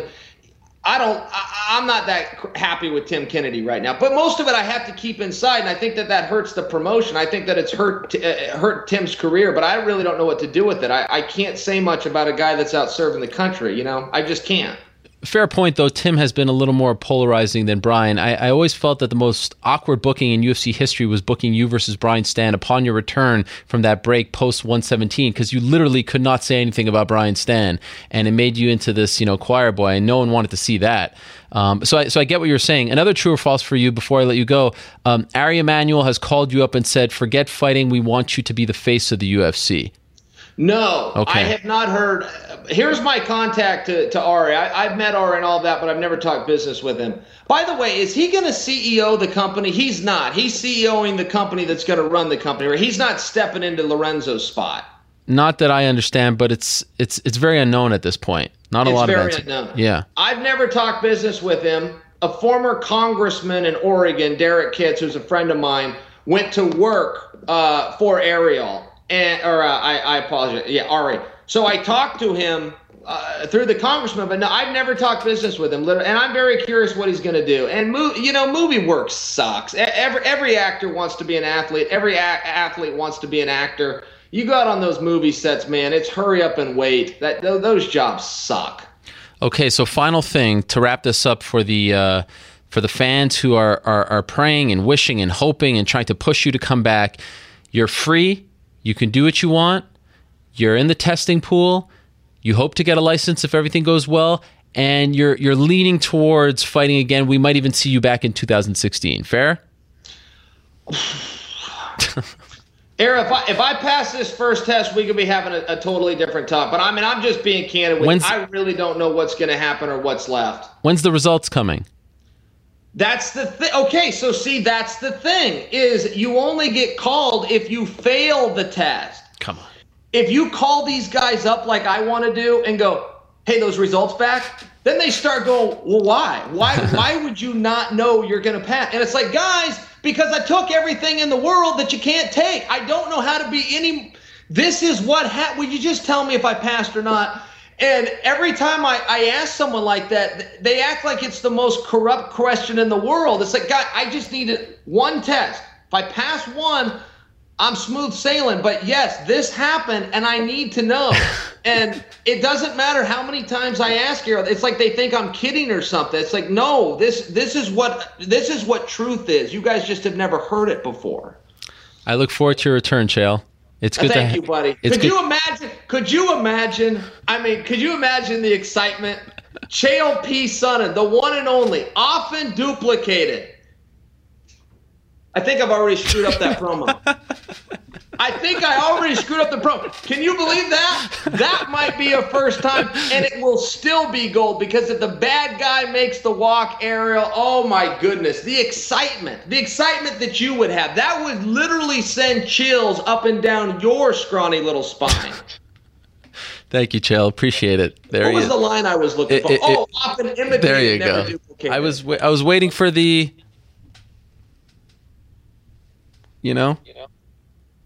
Kaboom. Oh, God bless Chael Sonnen. Great stuff there. Often imitated, never duplicated. But yeah, sounds to me like he is itching to come back. Welcome back, Chael Sonnen. Interesting stuff. All right, let us move along. It is a topic relevant to Chael Sonnen with everything going on behind the scenes. One man that is very much on top of all of those things and more. He is a partner of one George Lockhart. As I said, you've heard from George on this show. He works with the likes of Daniel Cormier, Luke Rockhold, Cain Velasquez, Khabib Nurmagomedov, and many, many more. Cormier in particular swears by him, and they all do. He is Daniel Leith. He is a nutritionist coach, partners, as I said, with George Lockhart over at VT Nutrition, and he is joining us right now via the phone. Daniel, are you there? I'm here, buddy. It is great to have you on the show, Daniel. Thank you very much. So, it's interesting that we have you on right after Chael. This is your line of work. You know about this stuff better than anyone. How would you describe the current state of MMA as it pertains to all the ugly stuff that goes on behind the scenes, the supplements and all this stuff? Do you feel like it's slowly but surely getting cleaner because of USADA, or is there still a lot of work to do? Yeah, without a doubt. I think with USADA coming in, it's just kind of opening people's eyes to, kind of a sad part of the sport. Guys are using things that they shouldn't be, and like Chael alluded to, guys are getting caught and lying as they're being caught. At least Chael's very candid and open about what he's done in the past, and I think with USADA coming in, it's they do a great job of being very professional about it and not allowing any room for any kind of banned substances or anything. I think they do a great job. I was talking to DC recently about the work that you do for him, and he said among the many things that you do for him is like you actually, when USADA knocks on the door and asks them, okay, what are you taking? What kind of stuff? But you know by the gram, like you have to keep a journal of all this stuff. Is that exhausting and especially if you can't sleep with a fighter, you don't know what he's doing 24/7. You have to have that trust, because if for whatever reason he may stray, that at the end of the day can reflect poorly on you as well, right? Absolutely, and that's part of the trust I have with my athletes, and that trust is a two-way street. They trust that what I give them is going to benefit them and in no way affect their career negatively, and I trust that my athletes are going to do exactly that, take exactly what I am providing them and nothing else, so that again, it doesn't reflect poorly on me. But no, when USADA comes and knocks at the door, it's not a it's not a challenge for me at all. I keep a journal of everything that my fighters get. That's my responsibility to monitor to the gram every single nutrient that I provide my fighters, so that I know where I need to make adjustments during camp when I'm looking at how they're performing, how their weight is coming down through camp. But when I go to work with a fighter, I stay there. I live with the fighter, so I might not be with them 24/7, but I'm about as close as I can be.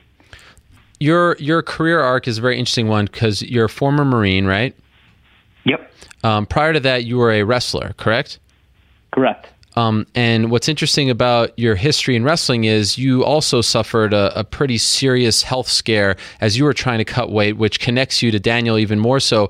I believe you suffered from renal failure. You just had a horrible weight cut did it almost kill you? Or it was very serious though, right?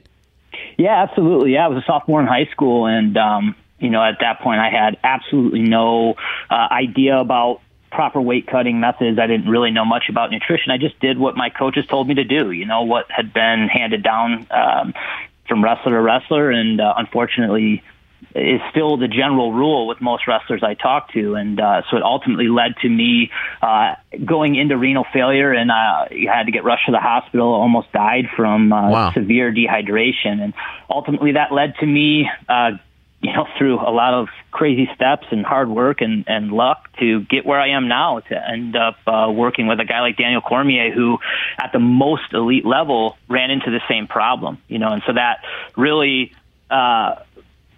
opened my eyes even more to talk to a guy like Daniel Cormier to say, this happened to me at a very low level in high school, but it's happening all the way up at the elite level, at the Olympic level. And so, it doubled my resolve to help reach out to fighters and try to help them avoid the problems that Daniel and I have experienced. Are you surprised, even at the highest level, the UFC level, how many weigh-in, I don't want to call them disasters, but we've seen some people fail to make weight. We've seen some pretty scary situations. Are you surprised that fighters can get to that point and still not truly understand how to properly cut weight? I do. It's some of the things that I see guys do would absolutely blow your mind. And at that elite level, it's really, it saddens me. George and I talk about it constantly, that guys at that level with unlimited resources, with guys out there like George and I who are willing to do anything to help them, they just simply don't reach out. They stick to the same thing over and over. If it's not broke, don't fix it, until ultimately, they go through all this pain and hardship. And, we always say, you don't know what you don't know. The fighters don't know what a proper weight cut feels like. They think if they make weight, even though it's terribly taxing, they feel terrible. They made weight, so they must be doing it right. And then they come to work with George and I and feel what a proper weight cut is like. And like the guys that we work with, they never work with anybody else. They never turn back. So I was reading an interview with you on a website called themanguide.com, and you were saying that it's almost ironic that as a nutritionist, you're preaching eating right and doing the right things, and then you have to help guys cut weight, which is a very unnatural thing to do and a very unhealthy thing to do.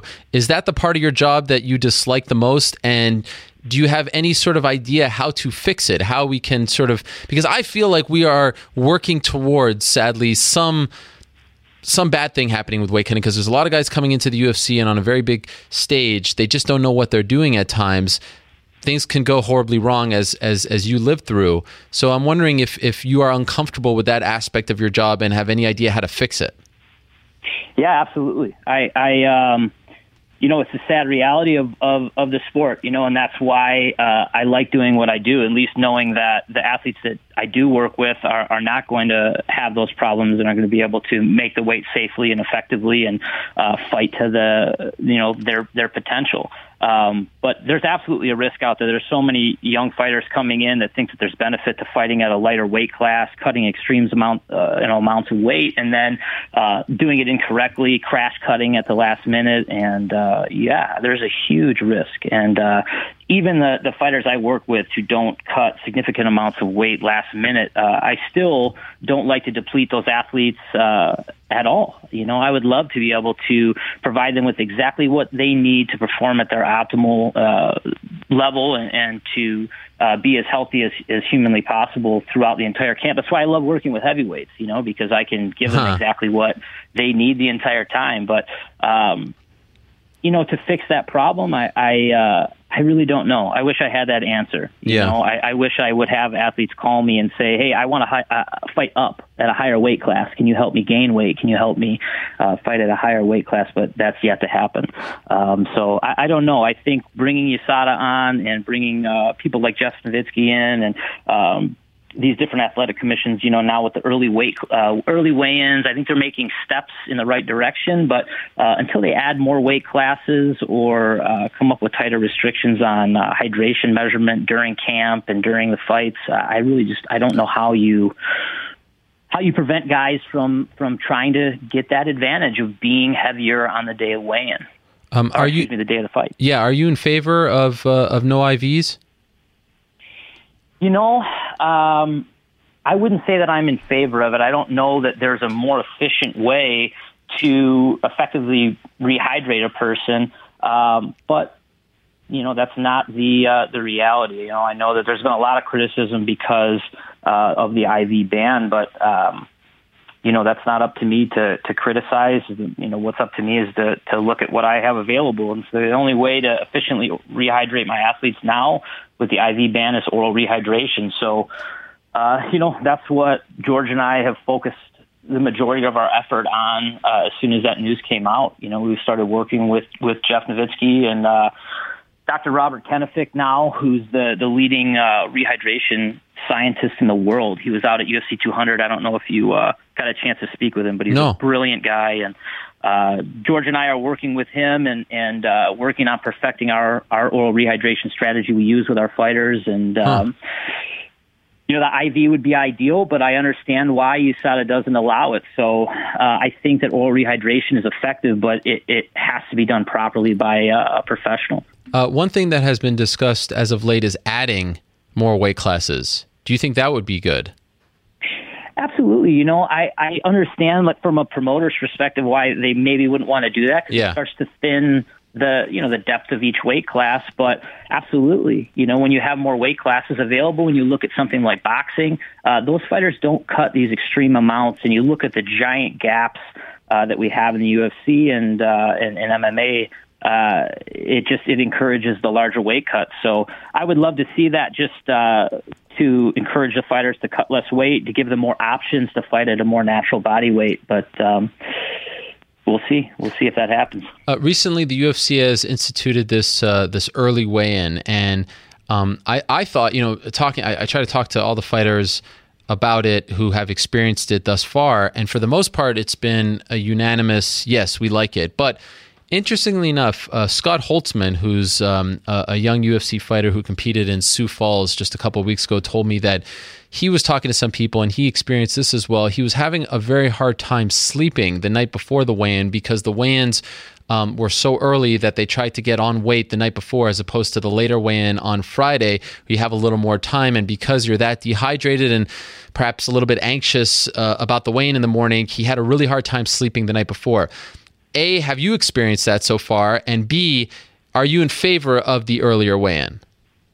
Yeah, I've absolutely experienced fighters dealing with issues sleeping all of fight week, and there's different things that we provide our fighters to help them sleep. We give them melatonin, we give them food all the way up till they weigh in that helps them feel satiated and helps them reduce that anxiety. But again, it's all about having a proper strategy in place, understanding when the weigh-in happens. I mean, UFC 199, when we did the first early weigh-in in LA, it was at 10, and then UFC 200, it was 8 in the morning. So you have to adjust, look at where your fighter's at, and then you're going to deal with that. You got to anticipate the fact that your fighter's going to be anxious. They're not going to be feeling that great at that, when they get down to that lower weight. But, I try to encourage my fighters to get rest. We're not super depleted going into that Friday morning. We wake up early, we get down to where we need to, but, my fighters aren't cutting such an extreme amount of weight last minute that they deal with that issue.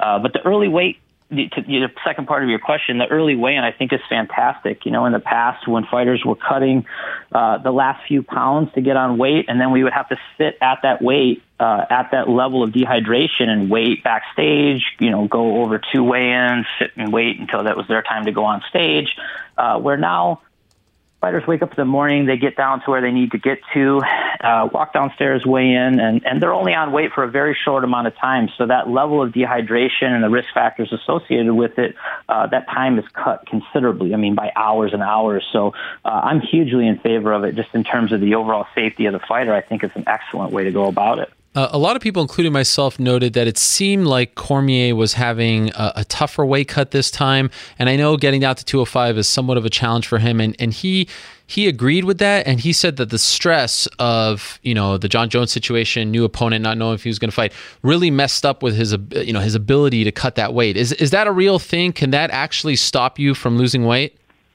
Absolutely. When we start to get really stressed out, our body starts to produce a lot of stress hormones, cortisol, aldosterone, vasopressin, and all these hormones that are defense mechanisms for our body, and they cause you to hold fluid. So, when our body starts to hold fluid like that because of that response to stress, the weight cut becomes more challenging. I think there was a lot of things that went into this camp with DC that made the weight cut more challenging. I don't think it was just one thing. But yeah, I absolutely think that was a real thing, and we were right on track. I mean, Daniel came in at 217 on Tuesday. We were 2 pounds lighter than we were for the Gustafsson fight, so everything was right on track, and he was feeling great. He looked great training during fight week, and then when all of that news hit, everything stopped. He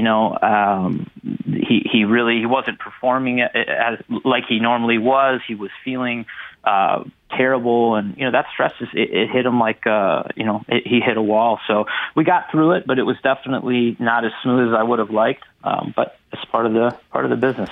We have to adjust. I got into this space because I love covering mixed martial arts and everything that goes into it. I've had to learn so much more about this stuff, which is an interesting byproduct. I'm not complaining about it, but it's just dominated the news cycle, especially this year.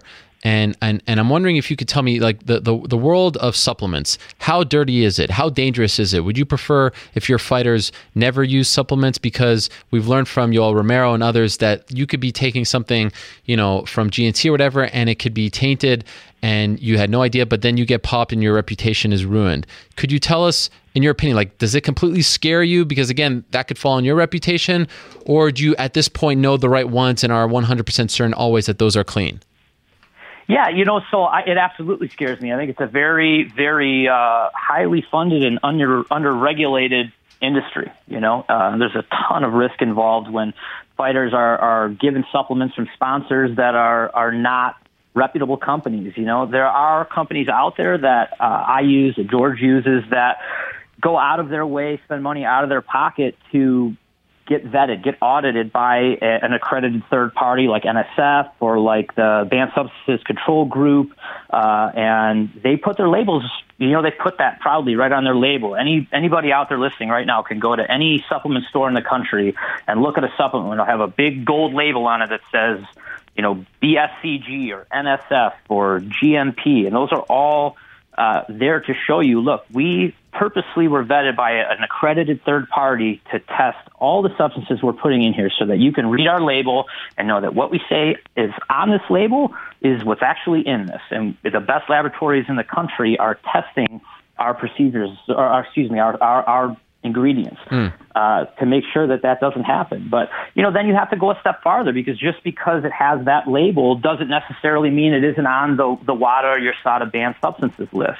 It doesn't mean they're going to fail that test. So, you have to, when you do provide a supplement to a fighter, know that it is tested by an accredited third party, and then look at those ingredients that you're providing and ensure that they're not on that banned substances list, or something in there can't be converted in your body to a substance that is on that banned substance list. So there's a great deal that has to go into understanding exactly what's going into that fighter and how it's going to be converted in their body into what chemical reactions are going to happen.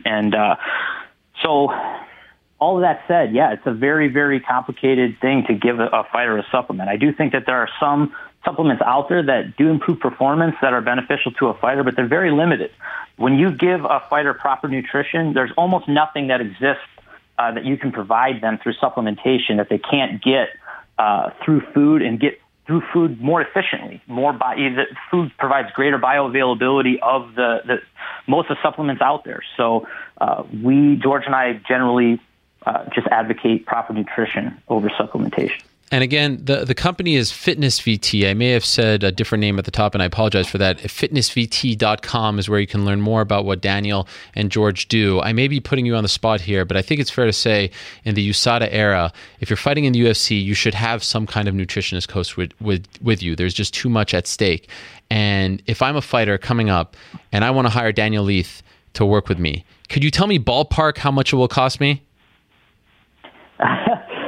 It depends on the capacity that you want to hire us. I mean, the vast majority of young fighters that George and I work with, we don't work with in the capacity that I work with Daniel Cormier. Daniel Cormier flies me out a month in advance. I live with him and his family. I provide every meal. I cook everything that he eats.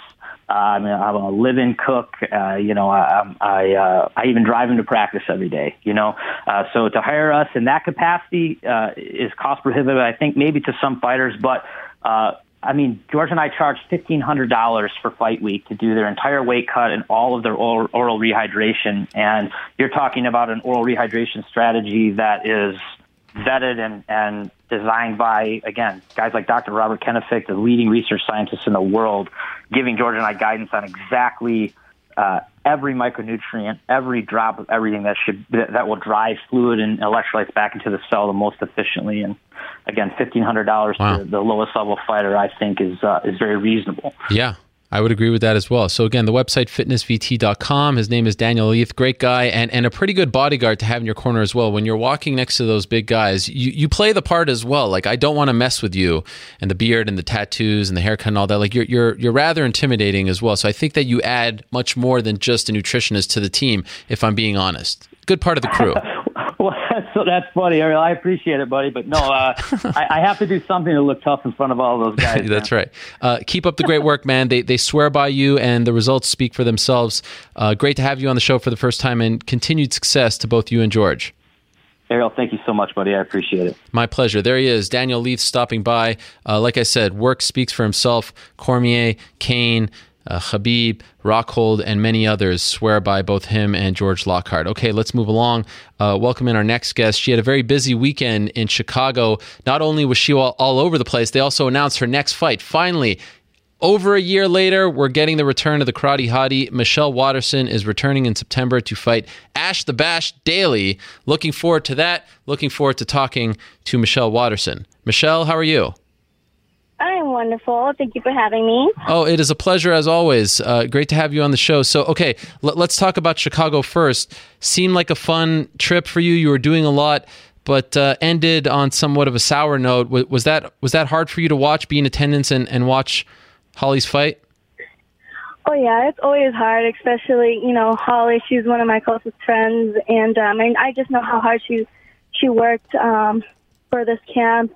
And, I see all the background that everybody else doesn't get to see. And so it is hard to watch that fight. But Holly's a one-of-a-kind person. And if there's anybody that will walk away from this learning something, it'll be her. And it'll just make her stronger, Just one other thing on Holly. How is she handling things? She's good. That's how she is. She dusts herself off. She gets back up and gets back on the horse. That's Holly. In every way, that's how you handle life, and that's how she handles life. When you get knocked off, you just dust yourself off and get up. This felt like a big unveiling or re-unveiling of you. Like, they had you all over the place doing all kinds of things at the workouts, at the Cubs game, and it coincided with your return fight being announced. Was that a coincidence, or was that all planned? Like, this is the big return of Michelle Waterson. We're just going to put her everywhere the week that we announce her fight again. I think it was just a coincidence because I was already scheduled to be out in Chicago before I even know that I was fighting. Because to be honest with you, usually I don't go anywhere once I know that I'm fighting. I'm just here at home training, and it was just a coincidence, but it was a good coincidence. Holly was fighting. All the coaches were out there, so I was able to go out to Chicago, do some cool PR and get some good training in. So it was a win-win. What was it like being on the field at Wrigley Field? It seemed via social media that you were excited about the opportunity and the experience. What was it like for you? It was crazy. There's a lot of history there. Yeah. And you don't realize how magnificent a place it is until you're, on the field and you're looking up and the stands are crowded with people, and it's just enormous. And like I said, there's so much history there. So it was a good experience, really cool. I did notice that you were hanging out with the champion, Julianna Jacek. You were chummy with her, taking pictures and stuff like that. Is that weird for you? Because you want to fight this woman. You want to beat her, I'm sure. What was that experience like? It's not weird. At the end of the day, we're all humans. We're all fighting for the same thing. And, I think as a fighter, you kind of gauge how the other person's, going to react towards you. Plus, Yana came down to the gym a couple months ago before or right after the show was over. She trained for a week. But, like I said, you have to mutual respect for somebody that does the same, thing that you do. And that's exactly what it is. She was respectful towards me. I was respectful towards her. And we had a good time. All right. Fair enough. So you get this daily fight. I remember talking to you not that long ago, and you said that you wanted someone in the top 10 in your return. Based on the UFC rankings, which are very flawed, she is not in the top 10. In fact, I don't believe she's in the top 15. So what did you think when they offered you that fight? I think that anybody in the division right now, since it's so new, is going to be a challenge for me. The fact that I've been out for a year kind of has a role to play with that, I guess. I don't know. But to be honest with you, I think that she's a huge threat. If you look at her record, the people that she's lost to are top level fighters. But Bart Hancock, she was Invicta champion. Claudia Gadelia, she's fought a lot of top ranked fighters, and she likes to submit people, which is what I like to do. I think it's a great matchup for my first fight back in over a year. How do you feel about fighting in Germany? I think it'll be fun. It'll be my first time fighting overseas, but I look forward to going to Germany. My little sister was born there. Oh. So we lived there when I was younger for about 2 years. Whoa. When my dad was still in the military. Oh. So I'm looking forward to going overseas. So you're going to be the local favorite. You got to play that up more. Yeah. Where in Germany were you born? No, not me. My little sister. Oh, your little sister. Okay, where was she born? I can't think of it off the top of my head. It was so long ago. Okay. I just remember seeing pictures of me, on Oktoberfest at 2 years old with a beer in my hand. Wow. Your parents like to party. Yeah, a little bit. So it has been an interesting year for you due to the injuries. First, I think there was the hand injury right after the debut, and then you suffered a knee injury. Did I miss anything in between there? And then I re-broke my hand after my knee got better. That's right. Jeez, how did you deal with all that mentally? The stops and starts, the speed bumps and all that. I mean, that's got to take a toll. It does, especially. I wanted to be able to capitalize off the momentum of winning my first UFC debut, and stuff happens. I would say the other word because it is more fitting, but yes. That's just life, and you have to be able to fight the things that life throws at you. Because if you can't handle, the things that life throws at you, then you won't be able to handle the fight. So I just take it as, some adversities that are going to make me stronger in the cage. That division is super interesting. Did you kind of did you feel at some point, perhaps more recently, as you were further and further removed from your debut, that people were forgetting about you, that when talking about the top dogs in that division, that there was less talk about you just because you had been away? And did that motivate you more? I really don't care if my name's not in there. I think that when I am in the cage on the 3rd, I'll be able to show what I've been working on this year out. And I have a lot of teammates in the gym that, kept me motivated, kept me in the gym and reminded me, while all these girls are fighting each other, I have an advantage, and I can sit back and watch them fight each other and then come in and see what they've done, fighting each other and capitalize on that. As far as the injuries are concerned, are you in the clear? Are you feeling at least close to 100% now? I am 100%. All right. Definitely 100%. Physically, mentally, everything. I feel great. Are you shocked to see how dominant Julianna has been as champion? I don't think a lot of people saw this coming when she came into the UFC, just because she had very little experience. No, I'm not shocked. I think that she has what it takes to be the champion. I know that I predicted against her because I thought that Claudia would change her game plan after fighting her the first time. But that didn't happen, and that proves why Johanna was able to continue to be the champion because she pushed past the theory that Claudia gave her those first 2 rounds and was able to capitalize after that and take over. That's what it takes to be a champion, and nobody's been able to surpass that. In the top 5, do you see anyone beating her before you get a crack at her? Do you see any threat right now in the top 5 or so of that division? I'm really excited to see how Rose does against the other Polish fighter. Karolina Kowalkiewicz. Yes, Karolina's really good. And between those two, I think that's going to be an awesome fight, definitely contention for the title. And, if Rose is in the right mind state, I think that she'll be able to give Johanna a good little competition. Yeah. And that fight, of course, this weekend at UFC 201. If the UFC announced today that they were starting a 105-pound division, would you move down right away? No, I feel good at 115. Okay. So you feel like that's the natural weight class for you now. You don't feel like they're bigger than you or anything like that. They are, but the bigger they are, the harder they fall. That is true. Well said. What is the vibe like at the gym these days with some of the drama happening with some of the other fighters? Is the vibe okay? Do you feel like everyone needs a pick me up? How would you describe it? The vibe at the gym is always, the problems happening externally doesn't penetrate the gym. I think that we have a real strong core family value in the gym, and we don't let that stuff seep in because otherwise it would poison everything. And when we come to the gym, that's everybody's safe haven. So we come to the gym and we know we can feel safe and comfortable there to trust our team to be there for us when we need them the most. Mm-hmm. Now this is the big question. When's that amazing documentary about you coming out? I've been waiting. I thought it was supposed to be out already. What's going on? I know. Right now, it's going to come out very soon before the end of the year is up. I'm very excited for it. I got to watch the final cut, and it's amazing. Sean did a great job of putting it together, and brought some tears to my eyes. I got to see my little one grow up before my eyes. But right now, it's we're like in negotiations. So we got some good news coming up soon, hopefully. Oh, wow. The director is Sean Menard, as you said. The name of the documentary is Fight Mom.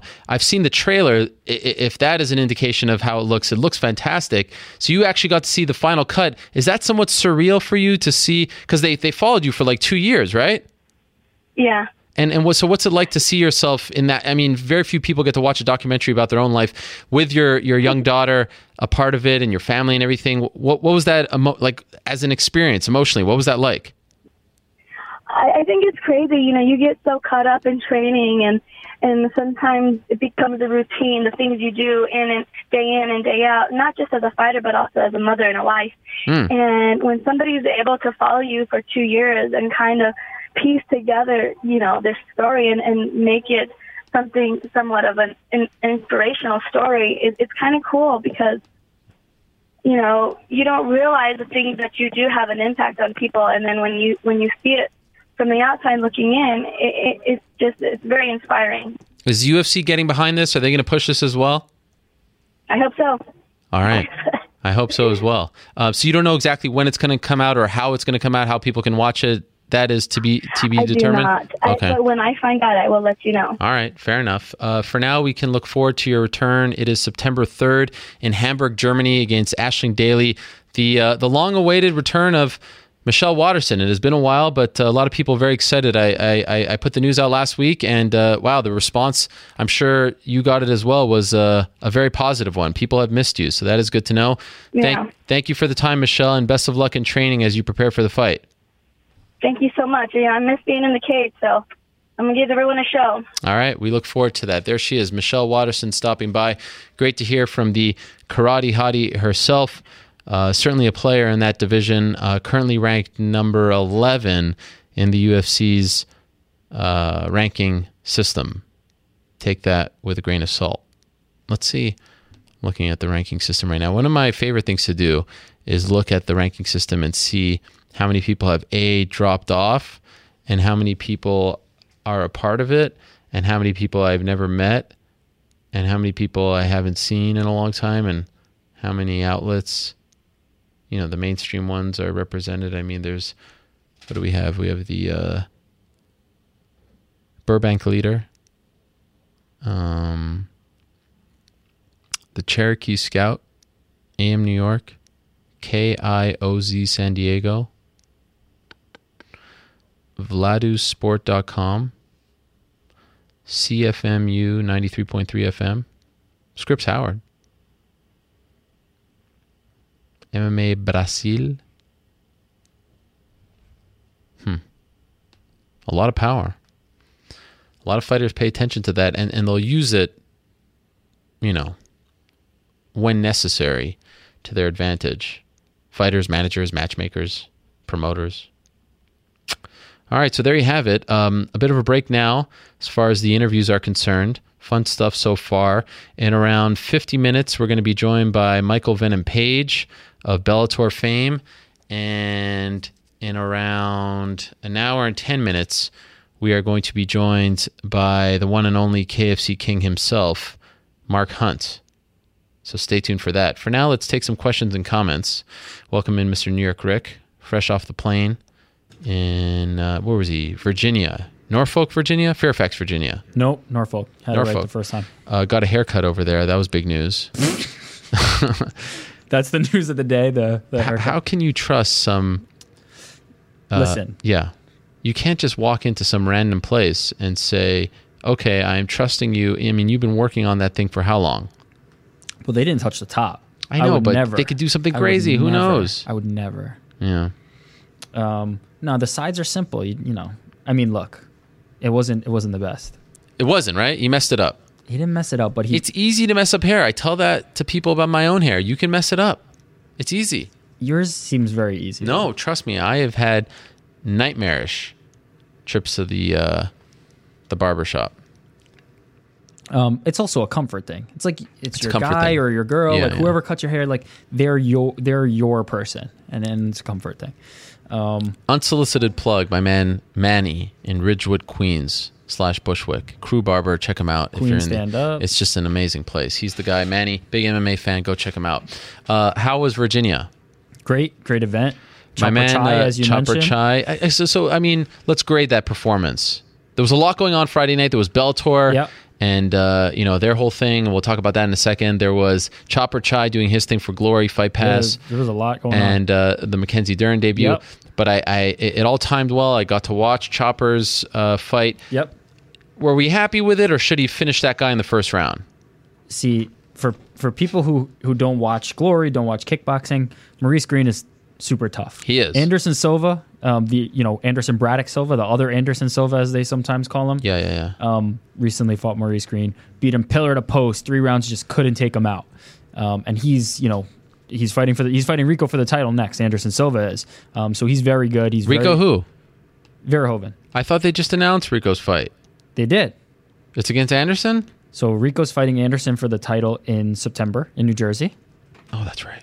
And wait, they just announced Rico Verhoeven versus Badr Hari. Correct. Which is a huge fight. So he has 2 fights booked. He's got 2 fights booked. That's akin to the 3 title fight curse. You can't book a fight after another fight, and the other fight didn't happen yet. That is just playing with fire. Yeah, certainly things can happen, but that is crazy. I don't like that. Why not just book the Badr Hari fight? Why do the other fight? Why are they going to Trenton, New Jersey also? It's a good, it's a good market. Jersey's a good market. All right. You know that. Tri-state area. Lou Neglia is involved. He's a good promoter. Oh, he's involved there. Okay, but why book 2 for aren't you? That's a huge fight, Badr Hari. It is a huge fight. So why book him in the other fight first? Rico likes to stay active. He's defending his title for the 5th time. So did he re-sign with Glory? Because wasn't there some talk that he was a free agent and he was thinking about going MMA and all that stuff? He has re-signed for this fight. Well, 2 fights. Well, see, this is a non-title fight. So this is a separate transaction. What is the non-title fight? With Bader. Bader is not a title fight. Why? It's just not a title fight. Bader's not fighting for the title. See, Rico's this is not why defending I can't follow kickboxing. It's all too confusing. What do you mean? How is this confusing? I just don't get it. It's a non-title fight. All right. Well, what if he loses the title to Anderson Silva? Yeah, I mean, what? Like Anderson Silva versus Forrest Griffin. Were you confused when he didn't fight for a title? No, but they didn't book another fight after that. They didn't book the title fight first and then the non-title fight afterwards. It's all very confusing. No, nothing confusing. All right. He's defending his title, and then he's not. And then, look, let's get back to Chopper Chai. Rico versus Bader, huge. Not until December. Chopper Chai. Chopper Chai. Good performance. Maurice Green is very tough. He wants to and also, fight you in have to MMA. remember, Chopper was off for a year. That's true. And came back in. That is true. I was impressed. I think people came away pretty happy. How about from a promotional standpoint, the nightmare that Bellator experienced on Friday? I mean, holy moly. Yeah. First, they're touting Darion Caldwell as, the next big thing, and all signs pointed to him being the next big thing. And then he loses in stunning fashion. Did you see that? Well, I did. And what were the odds? It was something crazy, like 14-1 or something? Yeah, I think that's exactly it.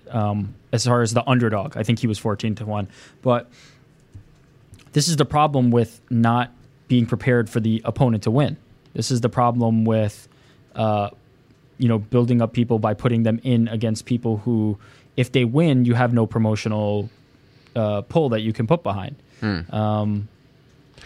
Baby Joe Temanglo, this guy misses weight, the pride of Guam. Yeah. I know he was on a winning streak. I think he had won 3 in a row or so, but he misses weight before the fight. Yep. So now you can't really give him the title shot, or maybe you can because it's Bellator and they play by their own rules. But Caldwell goes to his bread and butter, goes for the single leg, and then gets caught, guillotine, taps out, shocking stuff. They played with fire. He should have gotten the title shot after his last win. And, the guy beats Joe Warren in March. Give him the title fight. Signs a new deal. Give him the title fight. But look, you win one more, you're back on track. It's not, it's not the end of the world. Still stunning to see. And then now they don't really have any contenders at 135 unless you give Baby Joe the title fight. But the other thing was they were pushing these 2 Brazilian females, right? Bruna Vargas and Bruna Ellen. 2 Brunas, one first name, one last name, and they both lost. Pushing them, I mean, it was kind of obvious why they were pushing them, let's be real. Attractive females, seem to fight well, very inexperienced. Emily Ducote rocks her with a bullet of a right hand and then rear naked choke. Ellen loses via unanimous decision. I mean, this was kind of nightmarish. Now, Melvin Gillard also missed weight, but he won and then called out Paul Daly, which I loved, by the way. That's a great call out. And then we'll touch on that one. All right. The people were not silent on that call out from Paul. Oh, interesting. I mean, I'm sorry, from Melvin. Yeah, I was like, wow, everything that could go wrong went wrong on this show. It was entertaining, but from a promotional standpoint, I was like, ooh, what a headache. So yeah, interesting night for Bellator. Interesting night on Friday. There's a lot going on, non-UFC action, but it was very busy. So what do we got? What do we got? Anyone ask us any questions this week? What do we have? That was it. That's it? We're All right. done. I'm done. Woo. Okay. By the way, can I just say one thing about Horrible? You remember like around December we were talking about, in around 4 or 5 months, and I love the guys at Jackson Wink, but wow. We were talking about in around 4 or 5 months, they could have 4 champions. They had Carlos Condit fighting. They had John Jones about to fight. Who else did we have? I was just counting this. Alistair Over. No. They had Holly Holm, who was champion, and then there was one more, Arlovsky, because he was fighting Stipe Miocic, UFC 195. Yeah, for the title shot, right? They were in position to potentially have 4 champions by like May or June, right? None of those things happened. Condit lost. Well, no. Cerrone's another one. What do you mean he did become champion? Interim champion? Yeah. Oh, come on. What do you mean? Stop it with that. So, you think they wanted this situation? Don't play devil's advocate on me as I'm trying to hammer this point. Cerrone loses. Arlovsky loses. Condit loses. Jones. Holly now loses. Jeez. Who saw this coming? Shocking.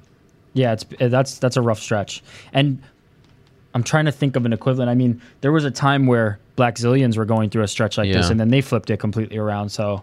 But nothing pisses me off more than Holly Holm still having to answer to the fact that you took a risk.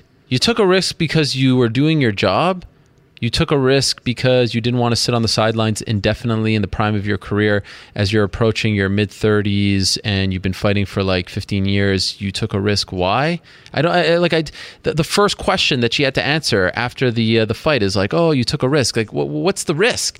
She was getting paid. She didn't want to sit on the sidelines. She didn't want to let someone else dictate the path of her career. And yet, like, we're forcing this young woman to continuously defend doing her job. And yet we have all these other champions who win the belt and then go on these like 11-month breaks. She was right back in there. Like the second she won the belt, she's right back in there fighting in March against anyone. She said, okay, give me Miesha Tate, no problem. Then she fights Valentina Shevchenko. I mean, we should be celebrating Holly Holm. And you can make the case, you know, is she the Buster Douglas, which I think is ridiculous. I had a friend of mine, a non-MMA friend of mine who's a boxing fan, is like, is Holly Holm the Buster Douglas of MMA? And I'm like, what? This is a ridiculous comment. She was way more talented, way more successful than Douglas leading up to that Ronda Rousey fight. She completely annihilated Ronda Rousey. And then she was, 2 minutes away from beating Miesha Tate. And she lost to a better fighter on Saturday. But I don't think anything that happened in the last two fights should make us think differently of her win back in November.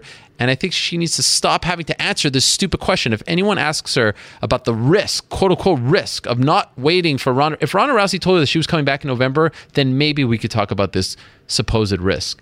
But Ronda Rousey's not coming back anytime soon. She has not told the UFC that she is ready to come back on X date. Why do we keep asking her this? Why do we keep making her rethink her decision to pursue a career as a prize fighter? That's what she's done. That's what she's always done. It doesn't make sense. It pisses me off. It really does. First question she has to answer, risk. What risk? What are you talking about? She's fighting. It's a pleasure. Stop making her feel like crap. Do you not agree? I do agree. There is. She's not risking anything more than she would have previously. The Ronda fight is not a tangible thing. It doesn't exist. So there is no, she's not sacrificing or compromising anything because it wasn't there to begin with. You're risking more by sitting on the sidelines and waiting. She's gone 2 paydays, one with pay-per-view points on the biggest pay-per-view of the year, bigger than 200 probably. And where's the risk? Here's more importantly, I don't think this loss precludes her from a fight with Ronda Rousey anyway. Like I don't think couldn't agree more. This does anything to hurt her stock in that specific fight. It really doesn't. I'm with you. It doesn't really make sense. But I do think it's not an indictment, but actually the opposite. People think highly of Holly Holm and think that she's worthy of that fight and want to see it. I think their concern is that she's potentially compromising it, but I don't think that's actually the case at all. So. I'm with you. Stay active. Why sit on the sidelines and wait for something that may or may not ever come, and who knows when? It is silly. Dennis Green, a coach in the NFL, the late Dennis Green, who suddenly passed away tragically last week, had a very famous line in a post-game press conference after he was coach for the Arizona Cardinals, and they were playing a team. Was it the Vikings? I want to say the Bears? Yeah. Who was it? Someone will tell me. He had this line where he said, they are who we thought they were, right? And we let them off the hook. Does that apply, in your opinion, to Holly Holm? Because remember, when this fight with Ronda Rousey was booked, everyone thought, like, what? They're putting her in there. She's inexperienced. She didn't look that great against Marion Renault and Raquel Pennington. She didn't have the killer instinct she was missing. And then, of course, afterwards, everyone was like, oh, I saw this coming. But in hindsight, was she who we thought we were? Was she who we thought she was? Which was what? This person who no one thought she was going to beat Ronda Rousey. So, but she did. I mean, no matter what we think of what happened previously or now, she on that night. Yes, but she got it done. You get my question. Was she not as good as we all thought she was? This is what people are claiming. That's the Buster Douglas question. I know the answer to that question. My answer to that question. I think that's silly. I think, and if you remember, I don't remember when this was, but we've had a conversation about our pet peeves in MMA. My pet peeve in MMA is after somebody loses, they're the worst fighter on the planet. Bar none, every time it happens. Holly Holm lost, she's exposed. She was never any good. She's Buster Douglas. Whatever it is, I'm sick of that to epic proportions. It's the biggest trash thing that happens amongst MMA fans. Nobody in MMA is going to be unscathed. It just doesn't happen. It's not boxing. You can't pick and choose. You can't build yourself up to a contender and then, take cupcake fights until you fight the champion. It just doesn't happen. Holly Holm took a difficult fight. She lost it. And there's nothing else that needs to be said about her. It's not an indictment on her entire career. She beat Ronda Rousey, which is an accomplishment. Nobody had done it to that point. And if she fought her again, I have to imagine the odds would be relatively close. People would be expecting her to be competitive again. So short answer, silliness. Let's stop with the, burying somebody after they lose. Holly is a fantastic fighter and obviously the bigger name. To me, the big story was just how good Valentina Shevchenko looked. For sure. That's what we need to be focusing on. For sure. I mean, this is a person who is eating steak the night before her fight, the night before the weigh-ins. She should really be fighting at 125. She's unbelievably strong. Her coach was shot like 2 months before the fight. She does not pull out. The coach makes it. She loses the first round, is able to figure her out, and is just, she beat Holly, at her own game, Valentina's game, and Holly's game. It was a fantastic fight. Fantastic performance. This person won the third round against Amanda Nunes. I know that was brought up throughout the broadcast. But to me, and last thing I'll ask you before we get to the questions, do you agree with me that, yes, it is a quote-unquote mess, but it's kind of a fun mess, right? I mean, this is what we've been asking for in that division. We want contenders. Nobody's head and shoulders above the rest. Everybody's a few fights away. It's exciting. When the moment Holly Holm beat Ronda Rousey, that division became very exciting again, and even more so to this point. Now it's completely wide open. Nobody's been dominant. Now there's people who will say that the belt being passed around is not a good thing. I tend to lean toward the idea that dominant champions, especially when there's a lot of them, can be kind of boring. I think. This is more exciting. We've got a lot of exciting matchups. And then there's non-title matchups that are exciting as well. So I'm all for this division right now. I think it's exciting. True or false? Yep. Holly Holm will hold the UFC championship again.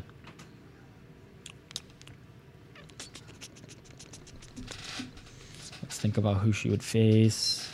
I'm going to go with true. True or false? Ronda Rousey will hold the UFC title again. I'm also going to go with true. Wow, it's a lot of trues, man. Can't have two champions come back and take their belts. I think both of those are true. All right. And I could see it happening either way as well. I could see Ronda winning and Holm beating her, and I could see Holm winning and Ronda beating her to reclaim a belt. I think both will reclaim the championship. This thing is going to keep changing hands. I think it will. Okay. Let's talk about who's next for the title shot. Yeah. Is it Valentina? Was that performance enough to get her the title shot? Is it Julianna? It's Julianna. Okay, wait. We know already that if Ronda's coming back... It's her. Yeah. Sure. But let's just say she's not coming back in the next 6 months, right? Let's just say she's not the answer, because that's the obvious answer, right? I go with Julianna. I think she's done enough. I think she's undefeated in the UFC. She won the Ultimate Fighter. I think that, I want to see that fight. We just saw the Nunes-Shevchenko fight. I don't think Nunes has gone 1,000 times better since March. I do think a 5-round fight could play out very differently. But Absolutely. We just saw it, and I think it hurts her a little bit in that regard. Under any other set of circumstances, you beat Holly Holm, you should get a title shot. But I think Julianna deserves it. Does this help her? Does the fact that this card was billed as Holly Holm and everybody else... defeating Holly Holm in these circumstances, does that help her? Does that 1,000% it helps her? But I still kind of feel like, I don't know. I just feel like you got to reward Julianna winning the Ultimate Fighter, beating everyone they put in front of her, beating Kat Zingano. I think she's done enough, and I want to see her get that title shot. She's entertaining. She cut a hell of a promo today. It's not all about that, but. Unfortunately for Shevchenko, she just fought Nunes, and again, I don't think it's egregious if you make that fight, but I think it's weird to skip over Peña at this point. And so, I'd like to see that, and I think that there are options for Shevchenko. You can go the Miesha Tate route, you can go maybe the Sarah McMahon route, who's been vocal. She has an interview up on the site with Mark Ramundi. There are some options for her. I'd like to see her maybe get one more. And I think for her own good, getting maybe trying to go for a fight where there's a finish. I mean, it's not all about that, but maybe one more win could help her Q rating, so to speak. So that's what I would do. If Ronda's not available, I go with Julianna Peña next. For what it's worth, I am with you. I think Julianna's resume looks good. She's talking the talk. She's walking the walk. I think it's Julianna. And I think Julianna Peña versus Amanda Nunes is a fun fight. Absolutely. And we haven't seen it. Let's do that one. Okay. 3 of the last 5 cards have been headlined by women. Yeah. Are you surprised by how women have been accepted in MMA and the UFC specifically compared to other sports? It's not often that women would get top billing. Yeah. This is a very interesting scenario that we're dealing with right now. You know, one of the interesting things to witness over the last couple of years in our sport is this sport at times can be filled with a lot of bros and alpha males and people who aren't very culturally sensitive and things of that nature. But you can make a very strong case that as far as sports are concerned, this is one of the more progressive sports out there. In very few other sports, perhaps tennis and golf, and I don't even know if golf is in that discussion right this moment because there's no real massive stars. Tennis 100% is. That you can put, a female fight or female competitors, female athletes on the same footing as their male counterparts and no one bats an eye. Headlining a UFC pay-per-view with 2 females is not a big deal at all. No one feels like they're not getting their money's worth. No one complains. No one. I mean, of course, there's going to be some vocal minority out there, but they are 100%, as far as acceptance is concerned, at the same level. And now they may not get the same kind of, money, things of that nature. That stuff is very hard to gauge because those numbers aren't official. But who would have ever thought that a sport like mixed martial arts would be like that? And also interesting that in boxing, it's the complete opposite. Could you imagine headlining an HBO show? I mean, the history of HBO boxing and Showtime boxing, I wonder what the answer to this question is. How many times have females headlined one of those telecasts? In their history, I don't even know if it is 3 times. So we've just had 3 in the last 5 in the UFC. You know what I mean? And Absolutely. I can't even answer the question. I don't know why. Maybe it's the talent level. Maybe it's the way the sport is. All right, tell me. And I didn't think of it until just this moment. In the UFC and in MMA, women fight by the same rules. They have the same rule set. They have the same regulations. In other sports, women's sports, the rules, the boundaries, everything is different. Not everything. That's a mischaracterization. But there are different rules in place. Smaller ball this, different pitching mound this, less sets, whatever the case may be. In MMA, everything is equal. The females get into the same cage as the males, the same size, have the same rules in place. And I think that actually goes a long way, and I didn't even think of that until now. But I think that's an important factor in this, in that they're not treated as differently, so they aren't different. And it's kind of, I'm kind of proud of that. I think MMA is important in this regard. On the biggest weekend, arguably in the history of the sport, you had a Friday night show headlined by 2 women. You had UFC 200, and I know there were circumstances that played into this, headlined by 2 women. You had the prelims headlined by 2 women. That Wednesday, you had the prelims headlined by 2 women. This past Saturday, you had you had the main event headlined by 2 women. You also had the opener, Felice Herrig, Kylan Curran, headlined by 2 women. This weekend, the co-main event is headlined by 2 women. It's unbelievable. And I never feel like I'm not getting my money's worth. In fact, again, I feel like the fights are pound for pound just as, if not more, entertaining at times. Now there's less female fights, so we're playing with a shorter, more shallow pool. But they have certainly earned their right at the table. And who would have thought Ronda Rousey not being a factor in 2016, and no one feels that she's missing? Of course, we'd love to have her back. She brings a lot of attention, but no one feels like anything is lacking. No one feels like we're missing out as far as competition is concerned, stories are concerned. They are 100% for real. They are as equal as possible with their male counterparts. And it is somewhat surprising when it comes to MMA because, you could say that at times this isn't a very progressive sport, or no one could have seen this coming given the trajectory of the sport. But wow, what a shocker. Yep, and Invicta this Friday. And Invicta coming back this Friday, and they're doing their thing. Yeah, it's and Bellator had their. Bellator goes a little bit. I'd like to see Bellator take women's MMA a little more seriously. I think at times it's a bit transparent what they're doing. And of course, there's a market for that, but you gotta check off both boxes. Sure. It can't just be about looks. You got to find those ones who are, for your sake, if they're good looking, great, but they have to be great fighters as well. First and foremost, that needs to be the first box. The other stuff is gravy. And that helps with male fighters as well. It's just not talked about as much and not done as egregiously. Yep. But you need to find great fighters, and the rest will follow. And I think that they're a little too blatant with that. Would you agree? Yes. You don't have to hesitate. There's nothing wrong about saying that. I get what they're doing. It's just a little too blatant. You got to find the talented, and you got I don't even know who's the champion at 120. Do they even have a champion at 125? Do they even have a champion at 145? It's very strange. What are I need to know what's the point of these fights? Are they just fights? Is it window dressing? Well, they don't have a chance. They set up that title fight for 145 with Marloes and Alexis, but she missed weight, and therefore it wasn't a title fight, and we know how that goes. But I'm with you on that for sure. Okay.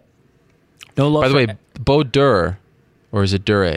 Bo Dur, longtime journalist, very well respected, tells me on Twitter, not sure I agree that most women's sports have different rules than men, not soccer, not track, not skiing, etc. You can make a case in this country that women's soccer is starting to become as popular as men's soccer, but what's your response to that? Certainly not all, but I mean, if we're thinking of you mentioned tennis. Yeah. Tennis completely different tennis in this different. Country. But tennis WNBA, accepted just as much as softball. men's tennis. Sure, but rule sets different. Sure. I just think, at the end of the day, I just think of like the NBA on ABC, and if they did a double header, and the first game was Warriors-Cavs, and the second game was the Minnesota Lynx versus the New York Liberty, no one's sticking around for the second game, and that's just the facts. You do a pay-per-view headlined by the best men, and then or co-headline, and then you put the females in the headliner. No one's complaining. No one's saying that this is ridiculous. No one's turning off the TV if they're of the same talent level. So I think that's very much worth noting. Okay, Edson Barboza. This person is suggesting that he didn't get a lot of love for his win this weekend. He's a contender in one of the most talent-rich divisions in the UFC. He's good-looking, speaks English. His English has come a long way. Edson's incredible. Fan-friendly fighting style. Can't argue with that. The guy delivers. Marketable, but not getting much love. What do you think about his progress? What do you think about where he is now? Is he ready for a title shot? Give us your thoughts on Edson's package. Well, phrasing. Yes. Give us your thoughts on Edson's... what he's done as of late, yes, his resume. We can't forget that not that long ago, in fact, back in December, which was just 7-8 months ago, he did lose to Tony Ferguson. So talking about him getting a title shot before Ferguson, ever sniffs that title shot, and he's still undefeated in this little run of his, I think 8 in a row, is a little crazy. But I think there's a clear correlation between his move to New Jersey full-time and being a part of that team led by Henry, with Eddie Alvarez there, with Frankie Edgar there, with Marlon Moraes there. I mean, they really quietly have one of the best teams in the world. And the proof is in the pudding. He beats Anthony Pettis, perfect game plan, back in April, and he beats Gilbert Melendez, perfect game plan, this past Saturday. He, in my opinion, is one fight away from being in that contender discussion, and I'd love to see him fight Rafael dos Anjos next. I think that's the fight. I think it makes a ton of sense. I know RDA is coming off a loss, but that doesn't really matter these days, and it was a title loss, so it especially doesn't matter in this case. Barboza RDA is the fight to make. Love Edson Barboza. And I don't think he's not getting the love. I mean, to me, I felt like that was very much a 2-fight card as far as like really serious, important fights, and everyone was talking about that fight. I mean, there was a big... I thought there was a big gap between the top 2 fights and the rest of the card, as far as talent is concerned. There were some up-and-comers, no doubt, but that was the elite of the elite in the co-main event and main event, in my opinion. And Barboza put on a show. Now, it was 30-27. It was a little closer than that, but what he displayed was, I mean, Gilbert Melendez, yes, coming off a year layoff, that may have come into play, but he was super game, super tough. Barboza was just better. Yeah. I'm not necessarily with you about him not getting a title shot before Ferguson. Nobody loves Tony Ferguson's style and game more than me, but timing is everything with this. He may just, all he has to do is put himself in position, and the timing may work out that he gets it first. If you're Ferguson, your head will explode if that happens. It's just the way. I mean, that's the current state. It's how it rolls. But I don't think anybody can argue that Tony Ferguson doesn't deserve a shot. That's for sure. Do you agree that Khabib should get it next? I think so. I think he's been, waiting, but You can't. You 23-0. So you can't reliably book him. You just can't. Oh, I see. What do you mean? Is that no? You feel like that's trite? I don't, because I feel like it's legit. It sucks, but he was healthy in his last fight. He went through a full camp. He says he's doing things smarter. I think at this point you're punishing him. He went through one full fight camp. If it was, the first fight upon returning, bit of a different story, but I don't know. I've long said I think he's the best lightweight in the world. I think he's the champion in waiting. I think he beats everybody else in that division, but it's not only about, can you fight them when you're ready and healthy and all that. It's a two-way street. What's next for Gilbert Melendez? How did you think of his performance? Aaron here is saying he looked a little bit slow. What do you think about Gilbert? No, I still think he has some fighting left in him. A fight that could have been interesting at this juncture because they're both in a weird spot would be a rematch with him and Anthony Pettis. I think that would be interesting, but Pettis going down to 145. He's fighting Charles Oliveira. Cerrone is up at 170. I don't know why they keep Cerrone in that 155 rankings. It doesn't make any sense to me. I was thinking about this. Perhaps the returning Michael Chiesa would be an interesting litmus test for Chiesa to see if he's really in, because I still think that Melendez is one of the best, even though he's not currently ranked. I don't hate the idea of Will Brooks versus Chiesa. Some people were talking about Brooks versus Barbosa, and I know Brooks even called out Barbosa this morning. I mean, I wouldn't hate that if they booked it, but I think there's a bit of a gap there. I'd like to see Barbosa go up and fight an RDA. Those two came to mind when thinking about Melendez. Him and Iaquinta have some unfinished business because they were booked to fight each other, but all signs point to Iaquinta fighting Thiago Alves in New York, at least as of right now. So those are the names that came to mind when I was thinking about what's next for Melendez. I like all those. Did you just burp? What's wrong with you? Couldn't hit the cough box. I like those. I think not only is it a litmus test for whoever he's facing, but I think it's a litmus test for Melendez as well. I mean, he's been facing only top competition for a very long time, I think, and I think he's still good. I just don't think he's at that championship level anymore. So I think it'll be interesting to see kind of where his career goes from here, and a step down from those guys might be what's needed to kind of see where he's at, to kind of gauge that. And while we're talking about Barbosa's win and Shevchenko's win and the rest of that card Saturday in Chicago, I do think it's important to note, and I actually heard from a judge privately thanking me for this, which I didn't expect. We bitch and moan about the judging a lot in this sport. I thought the judging was super on point Saturday. They got the Shevchenko one right. They got the Barbosa one right. I mean, by the round, I thought. And they were good all night. You disagree? I don't disagree, but I don't think we should pat people on the back for doing their job. Yeah, but we bitch when they mess up. So it's a thankless job. No, just say, yo, good job. I think there's nothing wrong with that. If you do a good job on this show, are you saying I shouldn't thank you? I say, good work. Thank you. Peace out. I'm waiting for the day. That is bullshit. I'll welcome it gladly. You know what? That hurts. Listen, I understand the sentiment. And by the way, the reason for that is it has yet to happen. There you go. I agree with the idea behind the sentiment, but I don't agree with it in execution. This is their job. This is literally what they are getting paid to do. Yeah, but more often than not, they get it wrong. Yeah, so when they get it right on the one rare night, I think there's nothing wrong with just saying, hey, good job, guys. Let's see more of that. Good job, good effort. A little pat on the butt. What's wrong with that? That never hurt anyone. So you don't believe in giving people compliments? Positive reinforcement is not my style. What the hell? What's wrong with you? Why are you such an ass? Especially in the case, this is what they are sitting in that seat for. Yeah, guess what? That is all they have to do. And literally getting paid like peanuts for it. Nothing. I'm not getting paid peanuts. And yet they're subjected to this vitriol. And honestly, it's BS that they don't get paid because they're the ones deciding the fate of these 6-figure, 7-figure fights. They should get paid more because they have a lot of power, right? And there's only 3 rounds, sometimes 5 rounds. That's it. So they should get paid more. Yeah, you're a softie. There's no softie. I'm a nice guy. I don't want them to get anything for doing their job. So we shouldn't have acknowledged it. No.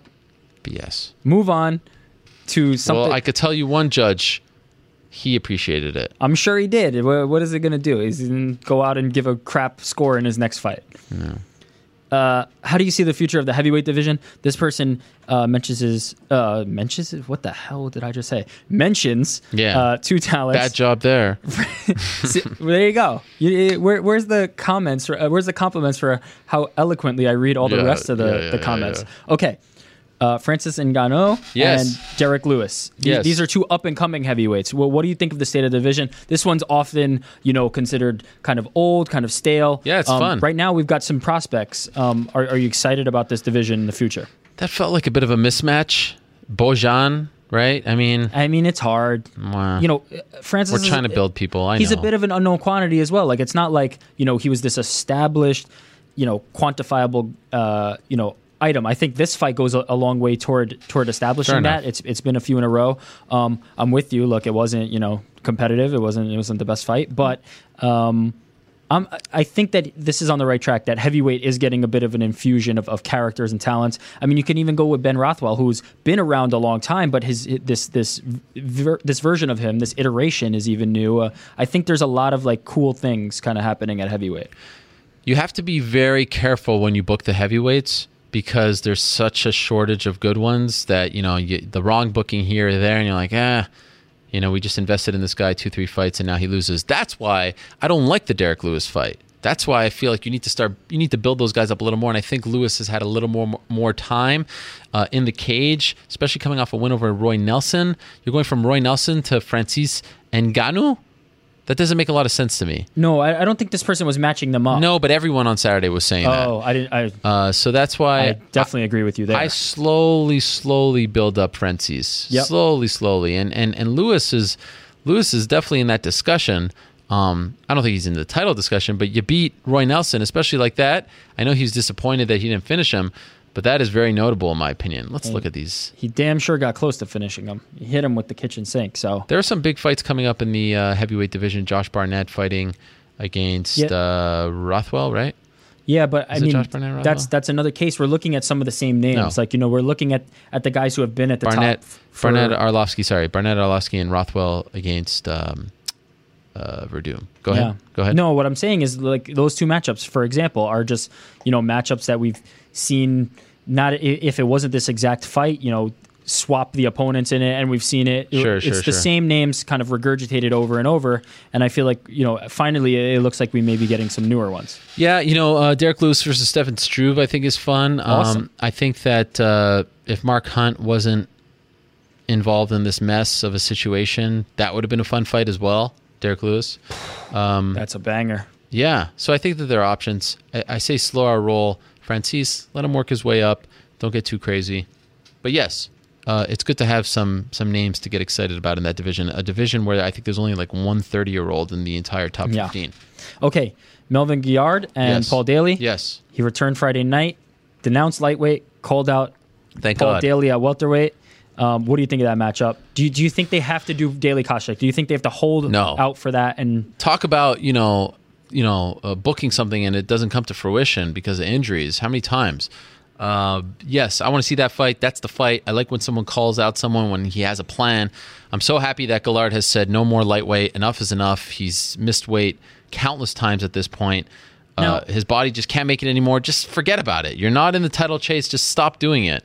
Go 170 Daily, perfect. Love it. Do you think he was planning this before, or do you think after he missed weight, he was like, you know what, let me game plan right here. I'm looking for a welterweight. This fight makes sense. Let me go after him. It's hard to answer that question without speaking to him. I can see both answers happening, being true, being accurate. But whatever the case is, that's a brilliant idea. And Coker retweeted it, and Daly wrote on his Facebook page that he likes it as well. Daly coming off that number one contender loss to Douglas Lima, that's a great fight. And the shit talking is going to be great.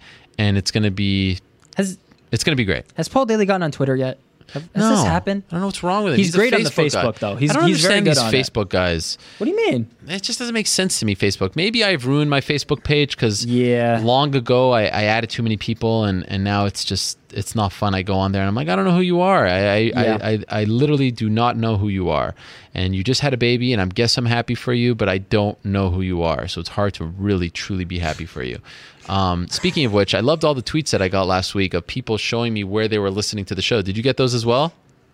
I got a few, yeah. It was nice. Send them our way. We're always interested. I'm expecting a bath time tweet from John Gooden. Yes. Get on that. I actually want to see a picture this time. What do you mean? He sent it before, I think. I don't know if I've ever seen it. Running the bath, as they say. I've seen the emoji. I've seen the tweets. I've never actually seen the physical evidence. Anyway, oh, no. I thought that was a text from John Gooden telling me about it. What was I talking about? Now I forgot. You were talking about Facebook and how... Oh, yeah. Why is he so... He's on the Facebook thing. It's just his medium. I get it. I'm not a Facebook person myself, but I get it. Do it like Mark Hunt. Just link the two. Yeah, that's Mark fair. Hunt that's is prolific on the social media. Who would have thought? He's great. Speaking of which, is Mark Hunt waking up? This next question. Okay, how about go this? ahead. We're on the topic. Perfect. Apropos. If Brock doesn't appeal his potential drug test failure and is handed suspension, do you think it brings into question his career, his credibility, affects future Hall of Fame things? How does this essentially, let's say Brock never competes again in MMA or the UFC, how does this affect his legacy? How does this affect his credibility with the UFC, with the Hall of Fame, all of that? By the way, worth noting that since we last spoke, Brock failed the second test. Correct. So since we last spoke, it came out, I believe, on Tuesday, not a Friday. How about that? Although we did get a PED suspension on a Friday afternoon, and it was interesting. I was in the car listening to the radio, and the news came out that Arthur Jones, the brother of John Jones, suspended 4 games due to violating the NFL PED policy, and the broadcaster on the radio mentioned is like, "Oh, Friday, great call, NFL." You know, they were saying the same thing that I was talking about last week, the PR 101 savvy move. Anyhow, so yeah, he failed 2 tests. We have yet to hear from him. We don't really know what's going to happen. I heard that Randy Orton threw some shade his way on the WWE pay-per-view last night. Did you hear about that? I did not. Supposedly he said that I'm going to RKO you and I don't need any supplements or substances or something like that. Yeah, interesting. How about that? That's a shoot. That's a shoot, brother. Wait, has WWE has addressed it, right? I forget. They sent out a non-statement after the first failed drug test, but the reason I bring that up is the word on the street is that he is not subjected to very stringent drug testing in WWE. I don't know what the level of it is, but it's certainly not USADA. I think that's very fair to say. And so, yeah, this if he does not have a good reason for this, estrogen blockers, which any long-time steroid user or weightlifter or any one of those people in that world will tell you is a very problematic thing to have in your system. If he doesn't address it in any kind of way and takes this one on the chin, I do think it affects him. Now, what does the UFC Hall of Fame really mean? I mean, it's not, whatever. But the real Hall of Fame, I've said after his Overeem fight, I would put him on a Hall of Fame ballot. These type of things, they affect your legacy. It has changed the way I view Anderson Silva. It has changed the way I view Brock, although I think we need to reserve judgment on him. It's changed the way I viewed a lot of other people as well. So, yeah, I think that is a real thing, and that's a fair question. I'm with you, and I mean... Down with the cheaters. Yeah. You know, we have to hold out until we know the full, story, the scope of what actually is happening. But clearly, if this comes to light that he willingly cheated, I mean, there's nothing else to say. But it will affect his legacy. Does it greatly. hurt John Jones that his brother tested positive? No. I mean, people will try to make that connection, but no. All right.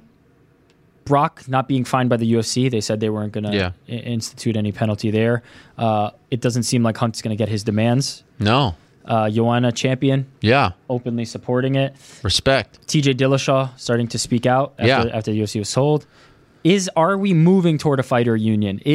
Are the tides changing? Yes. Is this the beginnings of 100%. Now, whether it takes 10 years, 5 years, 6 years, 8 years, who knows? But this is the beginning of that chapter, in my opinion. And it's not just this. It's the sale.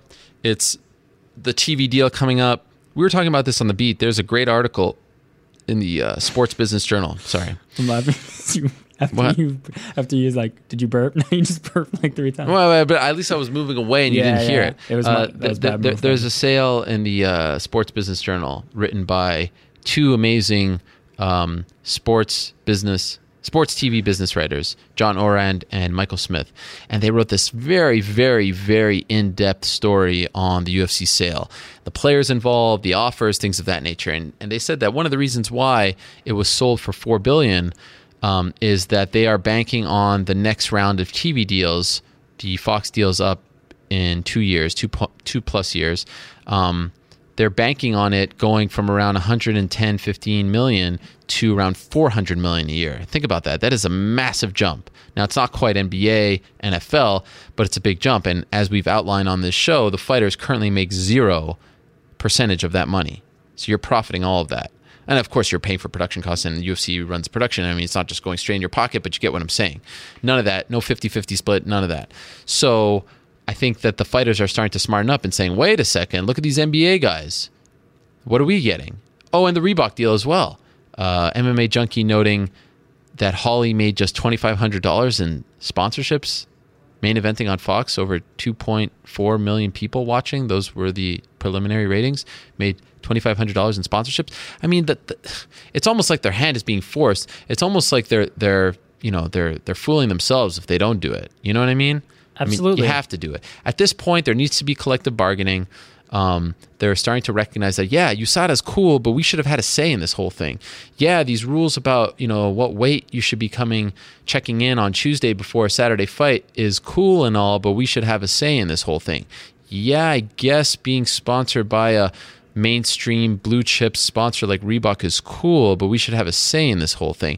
Yeah, it's cool to be on Fox, but we should have a say in this whole thing. I mean, you just have to have a say.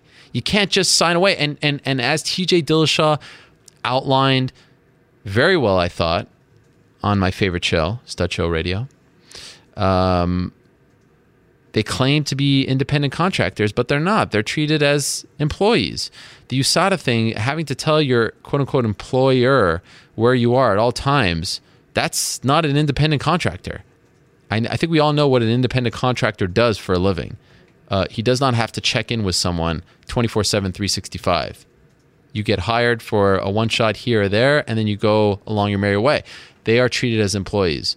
And so, yeah, there's a lot going on. There's talks, there's this and that. I do think when we look back on history, and I always like to equate this to 1920s football. You've heard me say that 1,000 times on this show. We will look at this, and yes, work has been done. We can't ignore the MMAFA and the antitrust and all that. That is significant to some degree. But I do think that this year, last 12 months or so, really will signify the winds starting to turn in that direction. And I think the fighters are getting smarter too, by the way, and they're being surrounded by smarter people as well, smarter managers, smarter agents, etc. UFC 201, coming off a stint of events where the most stacked cards have turned out to be lackluster, and the events that are a little lower profile have turned out to be incredibly exciting. I don't know if that's even this stint. That seems to happen in general. But Sean, the person who asked this, is looking for a reason to be excited about UFC 201. Wow. Jeez. Do you have anything for him? Are you looking at anything? Ironic that you would ask the negative guy to try to sell you on a pay-per-view. That's a joke, by the way. I will be in Atlanta. I am looking forward to it. Our Y'all Must Have Forgot clip, which we sort of breezed by this week because there's just too much to talk about, too many guests, etc., was my very first interview with Tyron Woodley. You can look it up. It's May of 2010. And it's fascinating to look back on that interview because he was saying all the right things back then. And I know that his title shot has been somewhat polarizing, and I know that a lot of people wanted to see others get that shot first.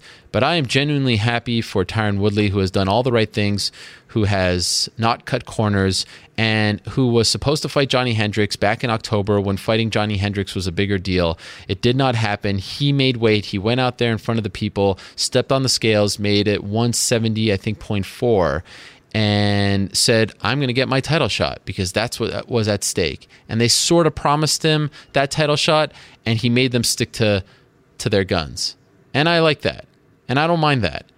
And I think that the promo is a little bit hokey, and I think that they actually missed the boat on the Countdown show because they have a history, as he outlined on this show, that they completely ignored. Robbie and Tyron do.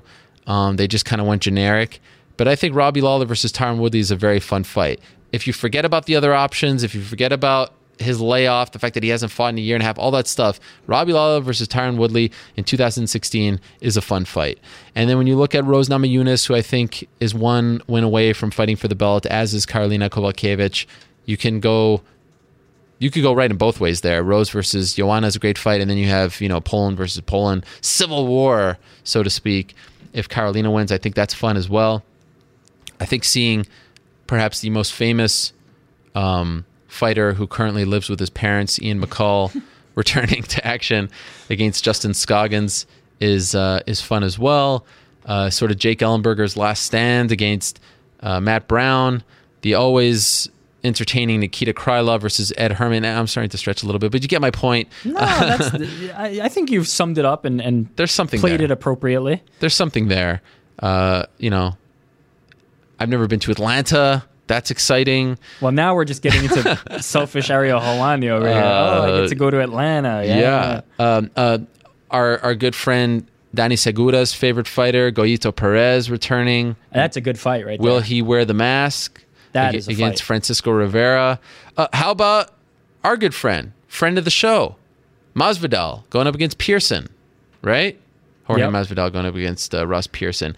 So there are some names there. Wilson Hayes, it's a bummer he doesn't get that title shot. And we have to remember that DJ was originally booked for this card. So that's a bummer, but he is remaining on the card. So there's something there. I like Michael Graves as well. He's fun. So if you look, you'll find something there. I'm with you.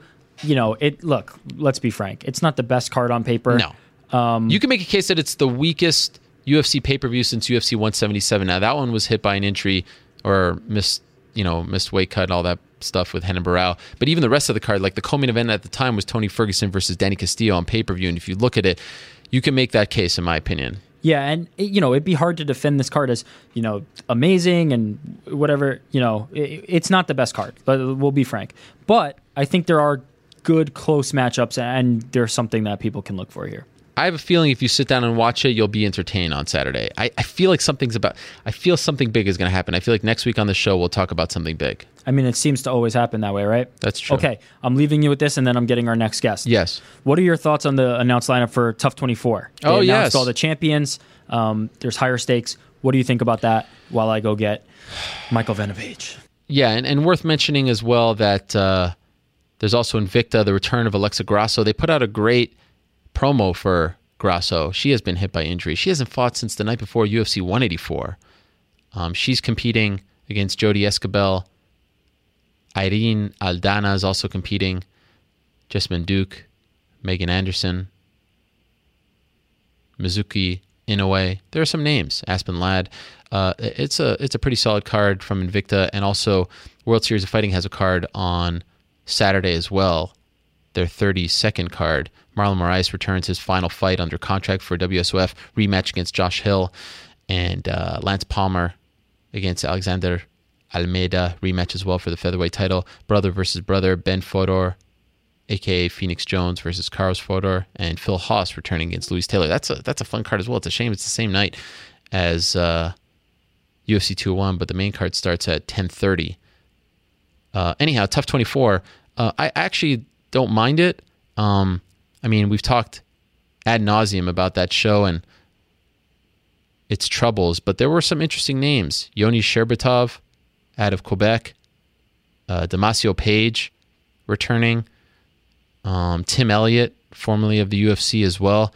So yeah, there were some interesting names on that cast. All former champions, or I should say current champions from other organizations outside of the UFC will be vying for a title shot, although I do believe that Louis Smolka should probably get a title shot before any of those guys, now winning 4 in a row. But yeah, there are some good names, and I'm curious to see how it all plays out. I wish that they would give it a whole new look. I wish that they would allow these guys to live in separate houses with their coaches and teams. This is such a big deal. They're champions. They certainly deserve that. I wish they would really shake up this whole damn thing and make it look a lot different. Make it feel different. Get it out of that house. Get it out of that gym. You know what I mean? Really shake it up. But we'll see.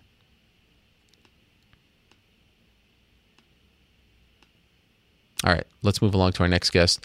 He is joining us from jolly old England. In fact, Mama knows my parents are in England right now. Maybe he's seen them. Michael Page, Michael Venom Page, MVP, on the phone right now. Michael, are you there?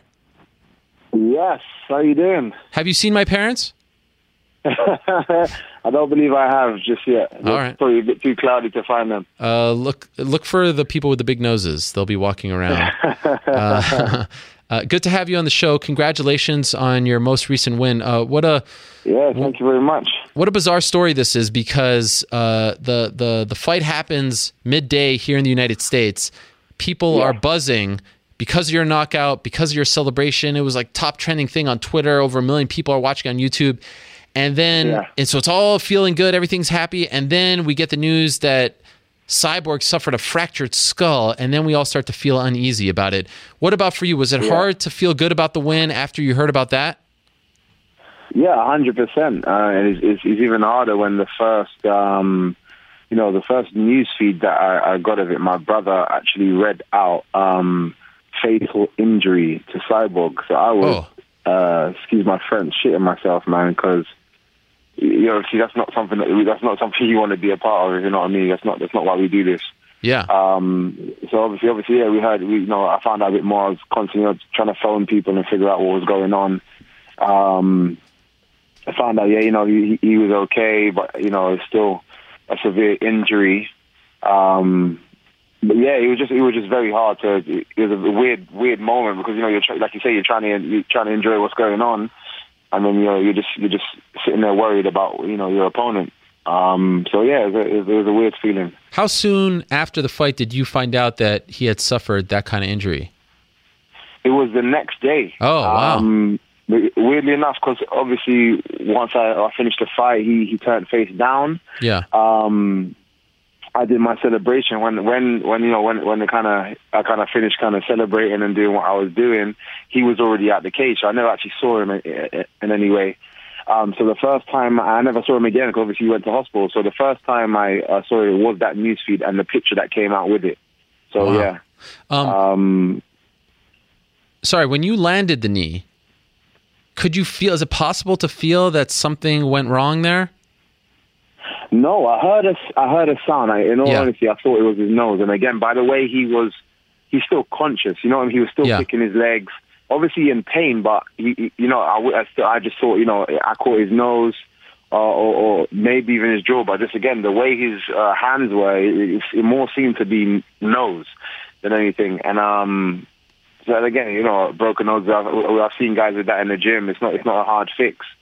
So again, it wasn't something I was worried about immediately. I was just kind of just happy about the win, happy about landing the shot that I've been training for. So I didn't notice anything at all. I said afterwards on Monday that when you see something like that, you start to ask yourself like, what are we doing? What's going on in the sport? I mean, you kind of have this sort of moment of self-reflection.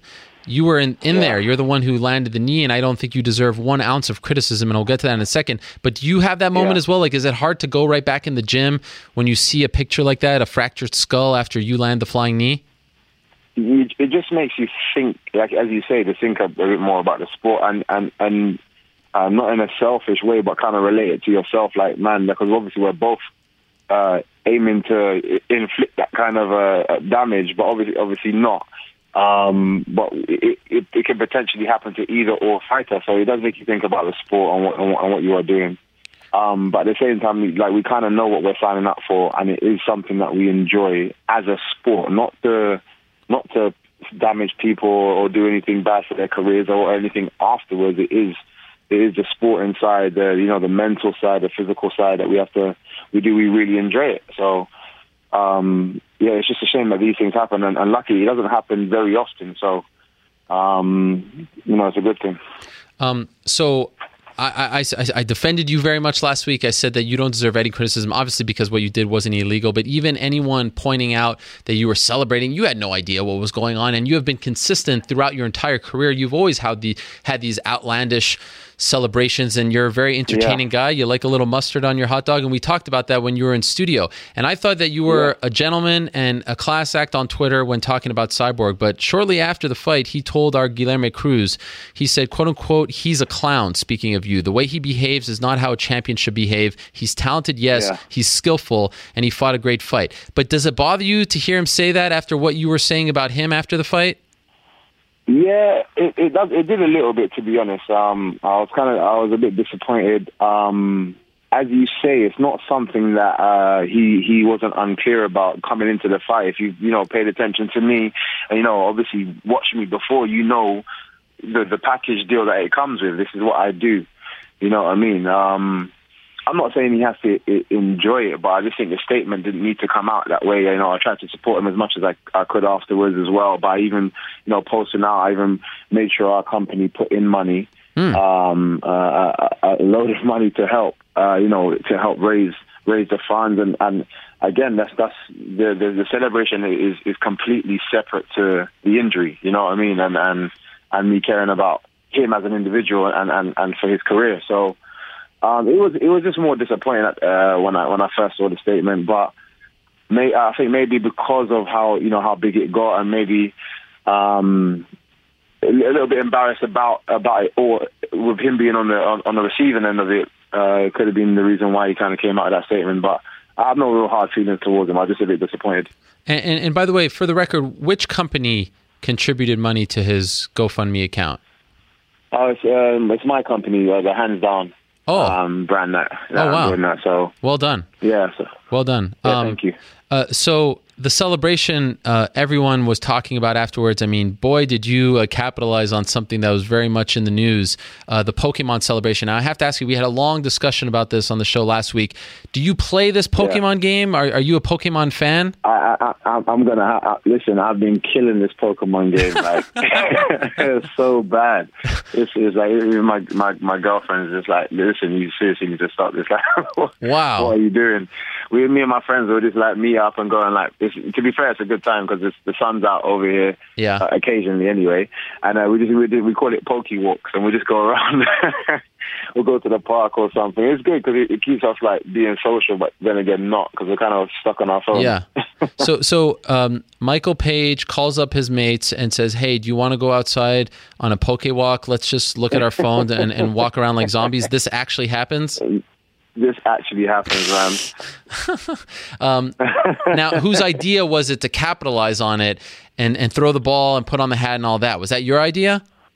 Yeah, you know, it's my brother actually came out of it first, but he never told me. He was just like laughing and joking and said, wouldn't it be funny if, you know, you did this afterwards? But he was talking to my brother-in-law, and then because they were on their way over from the States to come and support me over here. So then when they got here, we was all just talking about the new Pokemon game. Like literally every one of us had it on on our phones. Yeah. So we were just laughing and joking about just having it full stop. And then again, my brother-in-law mentioned what, you know, my brother said. And I was like, I actually love the idea. So we were laughing and joking about it. You know, my family is, you know, full of laughter, like full of jokers.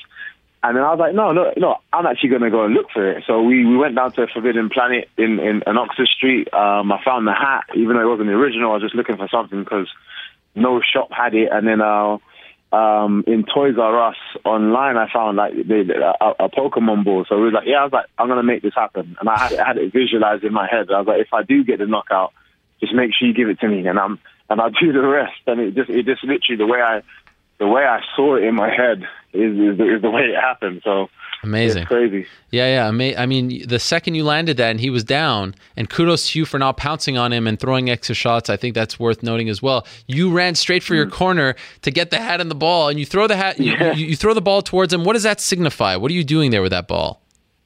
I was catching a cyborg. Oh yeah, because there is a cyborg. You know, I never made that connection. I don't know anything. That is incredible. So by throwing the ball, you're catching the cyborg? Yeah. Holy crap! You are a brilliant man. That is amazing. That is unbelievable. I am taking a stand. I don't want to play this game. Am I missing out? No, yeah, I believe you, because I'm kind of into it at the moment. You're definitely missing out. I feel the more simple games are the best. You know, if we're going back, you know, Tetris, those very basic games are the most kind of addictive because it's so easy to kind of do. And I think this game, obviously slightly more complex in what they have to do on it, but the general format of how to play the game is very simple. And it just makes it easier to play, because I find nowadays I've got a PlayStation and stuff, but I don't have time to play it anymore. I get back in from training, I'm just tired. I can't bother to kind of, pick up a pad. So it's just sitting there. But these kind of simple games are very just easy to do. And I find them ones the most enjoyable. Were you surprised at how big of a deal? I mean, this was a massive deal. Everyone was talking about it. Even non-MMA fans saw it. Were you surprised how big it got? It was weird because when we were talking about it, we were laughing like, oh, this could be big. This could be big. If I manage to pull this off, this could be really big. I think that would go viral. So we were laughing and joking about it. But to be fair, when it actually happened and the response that I got from, just absolutely enough every platform there is, like I was seeing it being reposted and talked about. I was 100%. I didn't think it would be that big. Nowhere near. And even just the feedback I've got from it, it's just, yeah, like you say, it's blown up. I thought of all the fighters on the card, you came across as the biggest star. You're from England. The fans really took to you. What was the experience like live for you to be there and hear them chanting your name? And you on the mic, it was sort of rock-esque, if I'm being honest, when you said you've returned. I mean, the whole experience of just getting to fight at home at the O2, this legendary arena. What was that like for you? It was, even the way I built, and sometimes, you can build things up in your head beforehand. And because I was so excited, I just couldn't help but imagine everything beforehand. And sometimes that can kind of ruin the experience. And it doesn't kind of, come up to your expectation or what you've built it up to be. But this, it was even way better than I could have imagined. Just like you say, just the response of the crowd, how excited everybody was as I came in, during, and afterwards. It was just unbelievable. And then what made it even better is to be able to just leave the cage and literally as I'm looking around, I'm seeing my kickboxing, my old kickboxing like trainers and friends, and from the kickboxing industry, my mum was there. My brothers and sisters and everybody was there. I had cousins, I had friends. It was just to be able to look around and just see all these people around, which I'd usually have to kind of wait until sometimes usually the hype's already kind of died down. Obviously, people are still excited that I've won, but, I usually spend a week out in the States afterwards, and then by the time I get back, it's been a couple of weeks since the fight, and you obviously don't get to see everyone straight away, so it could be like 3 weeks before I actually see anybody. And but just seeing everybody there was unbelievable. Unbelievable. Wow. And then you have the great Lennox Lewis, who I will note is a Canadian, and he turned his back on my country, but I still got love. I still got love for the man. He's acting like a fanboy around you, taking pictures of you and videotaping your scrum. What was that like for you? Man, it was unbelievable. Like the first time I was doing an interview. And the guys were like, "Oh, we actually interviewed Lennox Lewis yesterday, but he just kept talking about you." And I was like, "Wow, this guy knows who I am." And then when I met him, he was again straight away. He was just like, "Man, I see you got this real quick right hand," and he was just going off on one. And I was like, "What? How are you talking that way about me?" It's like, unbelievable. You're a legend. You know what I mean? And he's a really chill guy. We were just catching up, talking. And it just through the night, and it was just amazing because again, straight afterwards, he actually jumped in on my interview that I had after the fight, and he was again just showing there's nothing but love, and it was to have those kind of people around, acknowledging you for one, but then acknowledging you and also, as you say, like in a massive positive way about how you're doing and keep it, and wanting you to keep it up, and it just keeps you on a high. That's even better than winning the fight sometimes. So you improved to 11-0. I thought it was a nice step up in competition. I loved the matchup. I liked it better than the original one. And I know it may have gone a little longer than you would have wanted. You finished him with around 29 seconds left in the second round. Overall, were you happy with the fight? Were you happy with your performance? Yes and no. Obviously, the takedown I wasn't happy with. There's just a couple of things, basic stuff. Like even when I spoke to my coach afterwards, he's like, if you had your leg here and you did this, and it's just basic stuff. Just to be honest, Cyborg I was actually very impressed with how strong he was initially. When we actually first grabbed me, I was like, wow, this guy is powerful. And I've had that. Most of the guys that I've fought, they're all strong, but something felt different with this guy. He felt really, really, really strong. So But then obviously the takedown, I was just saying, look, just stay calm, stay relaxed. I saw an opportunity to get a leg lock, but even then, I didn't want to blow out my arms because as I was going for it, he just again, the muscles in his legs it was just difficult to even put it. And I've caught that move before in sessions, you know. But his strength in being able to defend that kind of stuff. It was again all very impressive. But I felt him burning himself with trying to keep me down. And my coach, I could hear him. He just saying, "Stay relaxed, make sure he doesn't do this." Just basic stuff. Just stay relaxed. He obviously telling me to get my guard back. He just felt ridiculously strong on top of me, but he wasn't doing anything. So I was staying relaxed. I said, I'm going to ride the round out, and then I got 10 more minutes to do what I need to do. And that's exactly what happened. And once I got up, I still felt fresh. I looked across the cage and I saw how tired he looked, just from holding me there. So I knew I could get him. Okay, so what's next? Do you have any idea yet? No, not at all. But as everybody else is, screaming out, they want the titles. Obviously, Douglas Lima, he's there. He's in the front of the line for that, so he's going to be there next.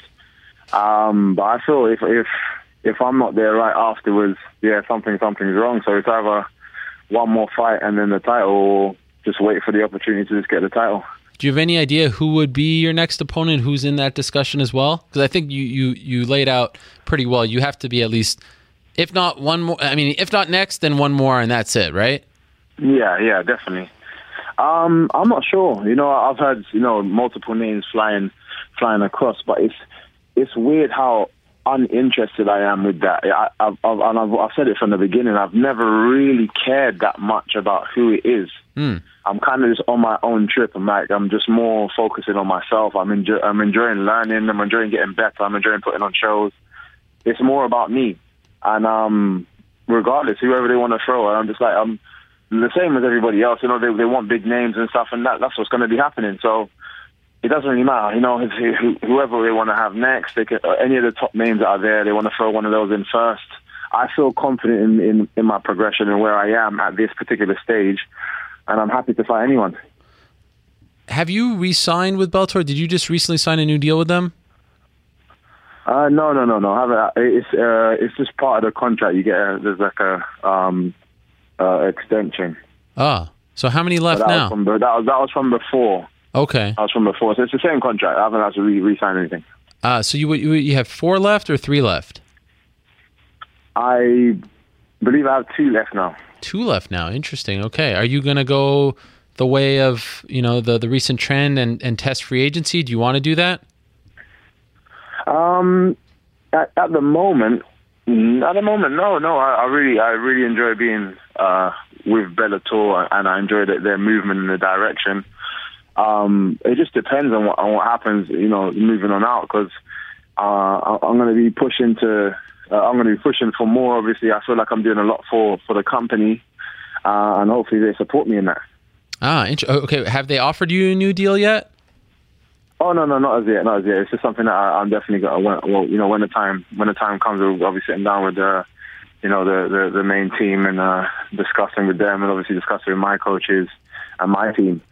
And this is move forward from there. But at the moment, again, even that's not really a bother for me. I think again, I'm doing well enough for that kind of stuff to come to me. So I just need to continue focusing on my performances. And when you say more, what do you mean by more in the company?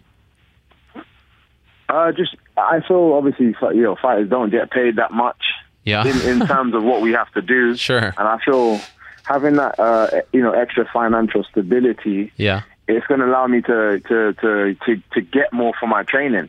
Okay. And I think I'll be more of a dangerous fighter if I can have the added bonuses of just the extra things, being able to go to different places, being able to bring in different trainers or coaches for specific things. I think it's just going to make me a more dangerous fighter. Okay. So you're saying more money, right? Yeah. Okay. And last thing, when do you want to return? Do you want to fight again this year?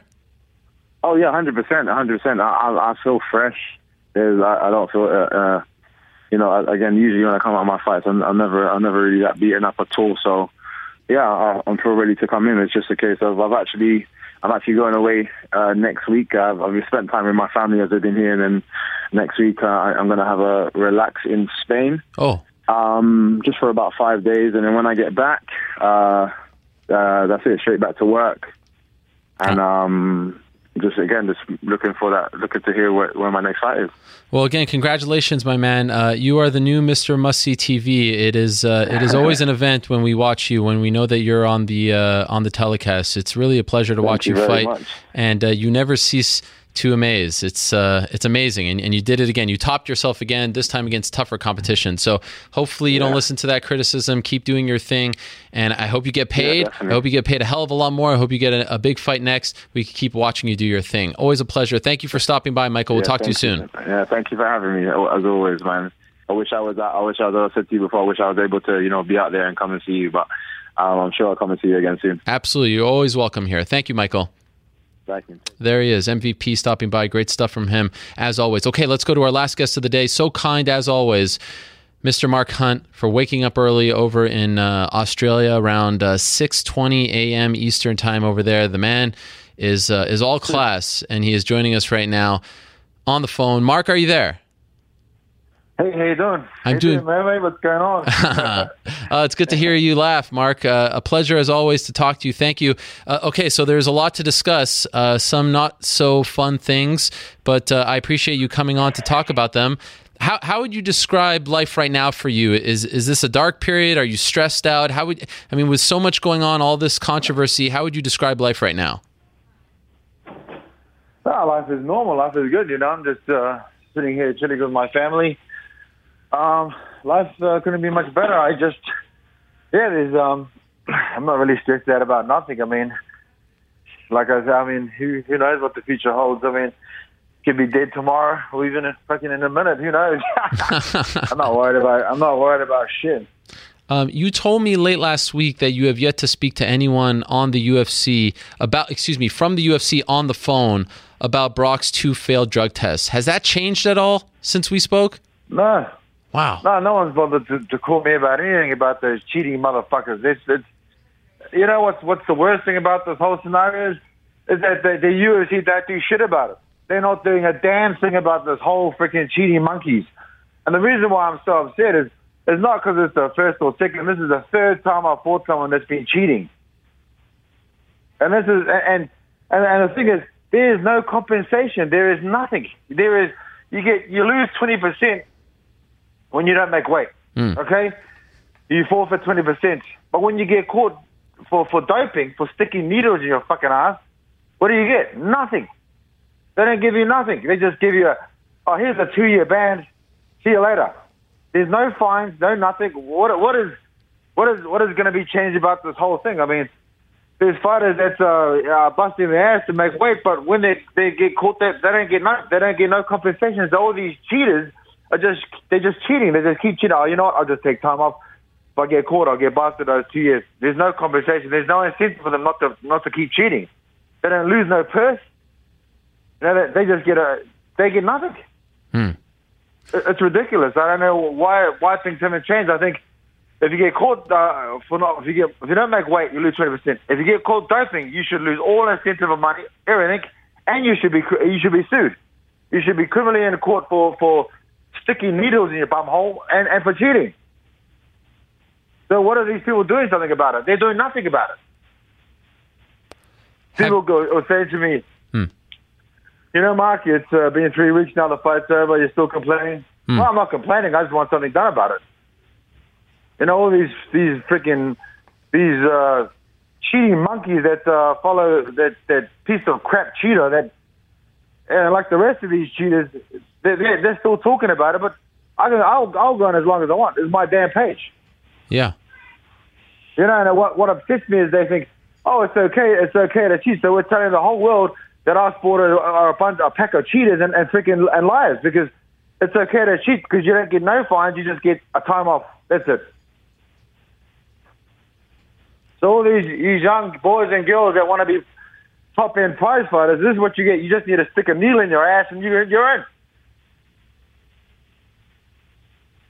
Mark, have you tried to reach out to the UFC yourself to get more clarity on this whole situation, how he failed a test before the fight and was still able to fight, all that stuff?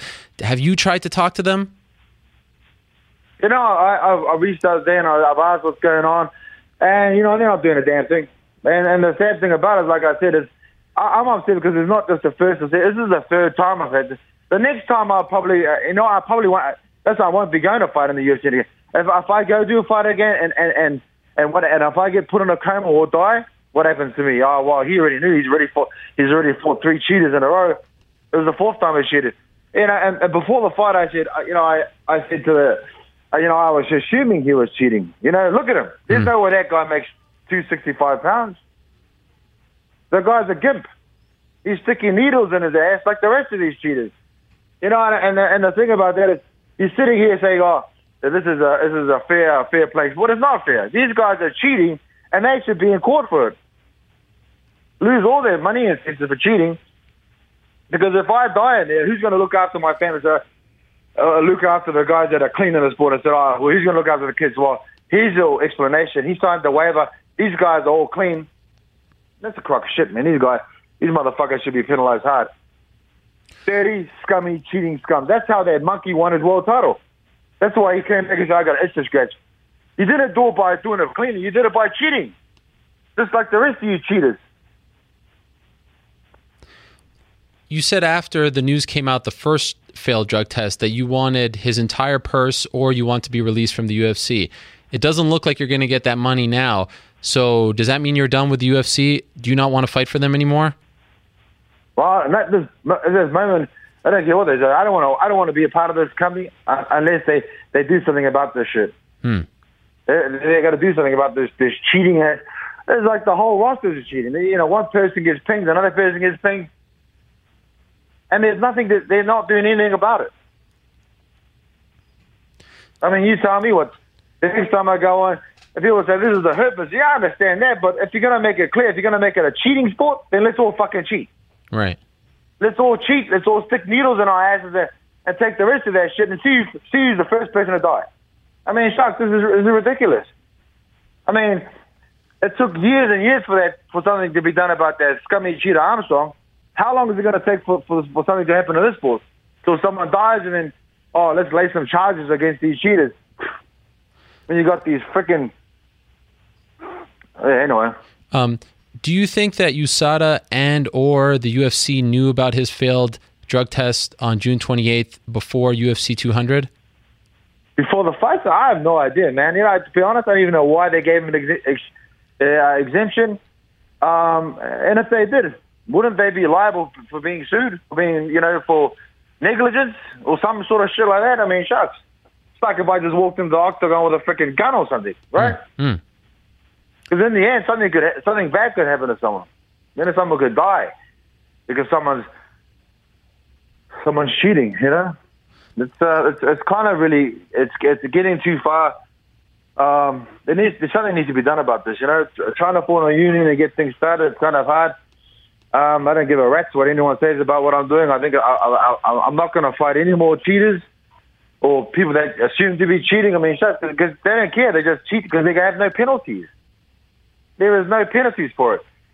I mean, I think they should have a cheating MMA and a non-cheating MMA. Maybe that'll make it a bit fairer. Yeah, I wonder how many people would be on the non-cheating side. But you'd hope that... me? Yeah. That's one. That's one. And there's probably all of them. To be honest, I'm not saying any names, but it kind of stinks at them because the cheaters just walk away.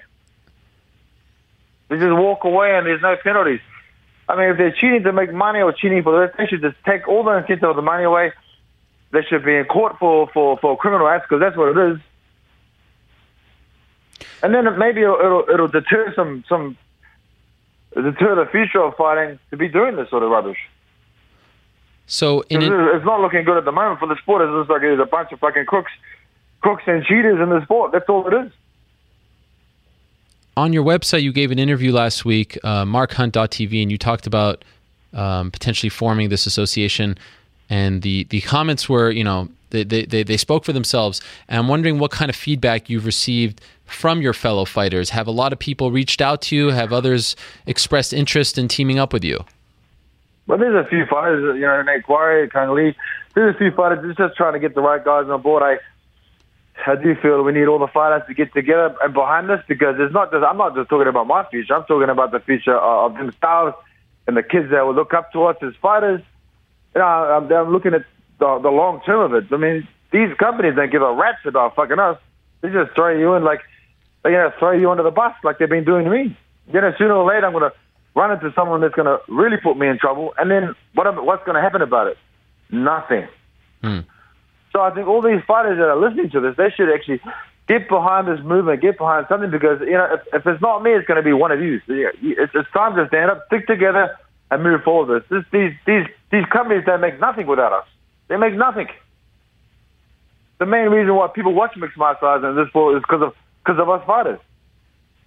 Not because these people making freaking money, making tons and shitloads of money and not giving us nothing. So, I mean, trying to form the whole thing is a process. It's hard. A lot of people are restart, but it's got to be done. Something's got to be done. Whether they change the laws with the doping, and he forfeits all his purse, and he gets put in court or some shit like that. I mean, something's got to be done about it. I mean, I'm not interested in working for a company that just throws you under the bus all the time. It's ridiculous. And just to be clear, has anyone from USADA reached out to you at all? No, they don't give a rat's. Ain't none of them give a rat's about it. That's because they're all, to me, they're all fucking cheaters. The whole lot of them. Fuck them. Are you confident, Mark, that an association, people have talked about this for a long time. Are you confident that it will happen, in the next few years, in the next year or so? Do you, based on what you've learned over the last, week or so, are you confident that this is a feasible thing? To be honest, I'm confident it'll work. I mean, something's got to change, man. I mean, you just can't keep doing. Sooner or later, some fighter's just going to die, and then if the other guy gets caught doping, are they just going to let that guy walk away? Something's got to be made. Something's going to be held accountable for these things. Some things have got to change. Something's got to happen when they say you form a union. I mean, it's only in the fighter's best interest.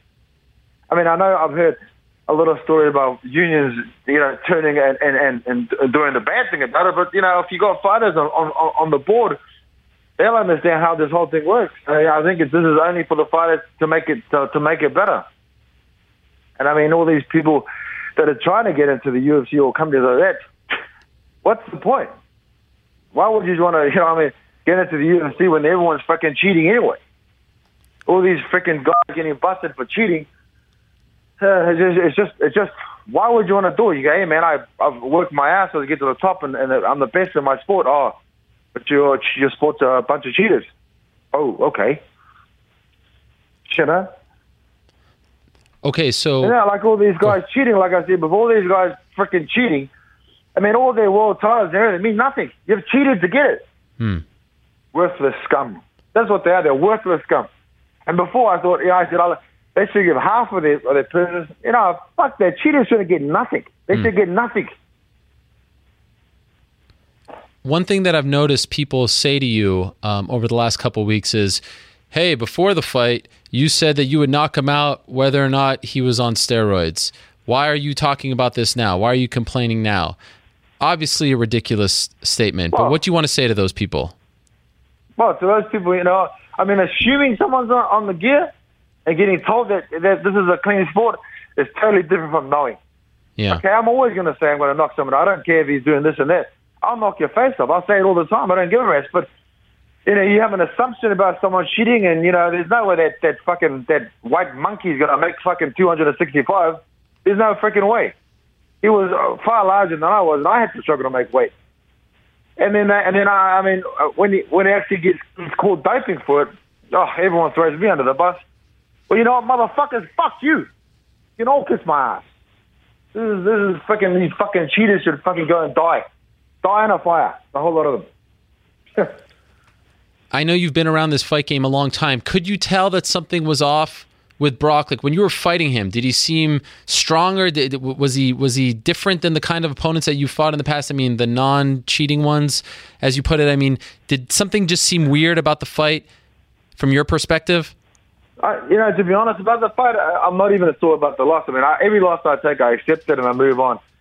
With that loss, it was just one of those things. I already gave credit to Brock after the fight when I lost. But, when I found out, there was nothing special about him. I mean, shucks. At the end of the day, he out-wrestled me and put me down and won the fight. I have no problem with that. But, if you did it by cheating, then you shouldn't get any praises or anything. I mean, they even gave him my spot, my number 8 spot. I mean, shucks. He honestly going to give a cheater a fucking spot? It's ridiculous. What the hell? Yeah. There's nothing special about him. I mean, for someone that's using so much gear, there's no way he could even finish me. I mean, if I was gearing like him, his head would have come off. I would have punched his head through the whole freaking octagon. It's ridiculous. Did you hear what he said about John Jones, saying that it was unprofessional before the fight, and then this comes out? Did you see the irony in those comments? Well, it just makes me laugh because, I mean, that makes me laugh because, that's how he won his world title. He stuck a needle in his poo chute, and that's how he won his title. People say, oh, Mark, it doesn't help you. Well, then if it doesn't help you, why do it? You're that scared of losing. I mean, shucks. It's funny that one cheater calls out another cheater and says, oh, man, that's really unprofessional. What the hell does it make you? He's a fucking hypocrite. And the sad thing about it, these companies aren't doing anything about it. Me saying these things and trying to form a unit, all these things, well, at the end of the day, we all got to make sacrifices, and mine's coming up to the end soon. I don't give a rat's about working in the UFC anymore because they don't do anything about it. They don't do nothing about it. So all these kids listening to this, watching this, you're wasting your time trying to get into these companies because they don't give a rat's about you. They just throw you under the bus. What bothers you more, Mark? The fact that he fought after failing this drug test and all that, or the fact that no one has actually called you on the phone from the company that you work for to talk about this? What upsets me about that is I'm just thinking maybe they knew. Did they know about this? Is that why they're not doing anything about it? Did they give this fucking fool an exemption for 4 months because they knew about this? So that means for surely that they knew about this, they don't give a rat's about any of us.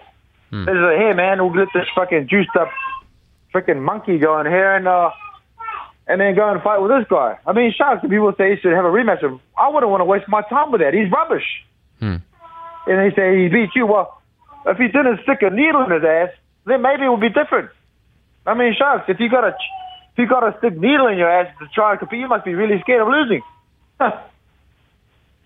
I think it's a time that a union needs to be formed on all these fighters to get together because, I mean, we're sending the wrong message. The message we're sending out to all these people that are watching the sport is, oh, man, you can get away with fucking anything. You just, to make it in the UFC, you stick a needle in your ass and they'll give you millions of dollars if you make it to the top. That's as easy. They'll even give you an exemption for 4 months. And not only that, they'll give you your own press conference. The fool had his own press conference and made everyone wait for his own press conference. What a joke. Would you be comfortable, Mark, with if this doesn't get resolved and you have to walk away, would you be comfortable leaving on that note? Would that bother? I mean, would that sit with you the wrong way for the rest of your life, leaving like this? It doesn't sit wrong with me because, like I said, I mean, people are scared of forming unions because the company's going to get upset. Man, fuck the company. They don't give a shit about you or anyone else. If I walk away now, like I walked away now, I don't care. I walk away knowing that I haven't cheated to get in the spot, haven't cheated to make I can keep my head held up high and say, I might have to make a lot of different sacrifices, change the way things are, but then so be it. That's fine. At least I knew that I went to the top, and all you find at the top is dirty, fucking scummy cheaters. And a company that's going to help them do it. Yeah, here's some needles, stick it in your ass. And I'll be comfortable with that. There's no way I even worried about this. I mean, when you get told it's a clean sport, and people are the testing and doing this and that, that's fine. You're doing all the testing, but what penalties are these monkeys giving them? They're not giving no penalties at all. USADA, fucking NASA, whatever the fuck they are, what penalties are they giving? Nothing. They're just saying, oh, hey, we caught this guy busted and cheating. He has to give us all his money. Why the fuck did you get it? Why should they get that shit? Yeah. I mean, they're not the ones that lost. They're not the ones that had their brand go down. I mean, I didn't say anything when I lost. When I beat the other two guys that I fought while they were cheating, and probably the rest of the other cheaters that I fought. But at the end of the day, I mean, enough's enough. I mean, sooner or later, something bad. I mean, the first fight I had with Bigfoot, I broke my hand in 2 places. Yeah. You know, the fight against Frank Murr, I mean, I had a broken nose going into that. But, I mean, it was a quick fight. And I was like, you know what, it's over. I mean, he got busted. Can't give me, what's the fucking joke? It couldn't be, you know, it couldn't be like a pattern right here going here. Third time, this other goofball comes in. And you know what, I'm glad I lost the fight. I'm actually really glad, because if I probably won the fight, I would have said, yeah, he's cheating, all right, that's fine. I go to the next guy. And then probably if I got hurt in that fight, I'd say, hey, man, what's going on here? It's the fourth guy I've been fighting that's on freaking roids. And then sooner or later, I'm thinking, maybe I should go and stick a needle in my ass so I can compete with these motherfuckers. Anyway, that's how I feel. It's just annoying about the whole thing. You know, UFC hasn't even reached out or said nothing to me. Wow. That is crazy. They're just waiting for something to say, you know what, okay, that's in his contract. You can't do that. Let's send him a firing message. We'll fire his ass. Well, fuck your firing. I don't give a shit. Just stick your cheaters up your ass. Is that... Just go and get a job like the rest of the people. You know, get a job and say, you know what, fuck that company is shit. They're fucking worthless scum. Mark, if they say to you now, we're going to give you some money, you know, we're going to try to make this right, is it too late, in your opinion, or would that make you happy? What I would like to be done here is, what are they going to do about it? Yeah. Are they going to put in a law so everyone else that gets caught doping gets penalized? They need to do something. They have done nothing.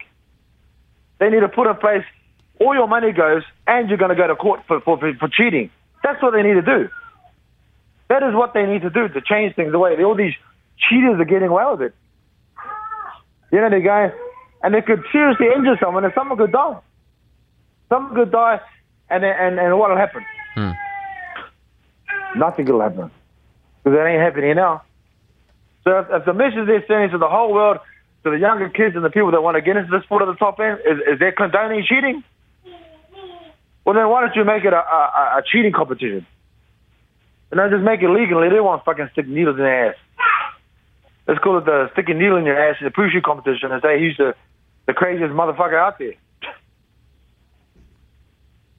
Has this whole incident changed the way you feel about MMA, in the sense that, like, do you feel like your love for the sport is going away, that you don't care for it like you used to?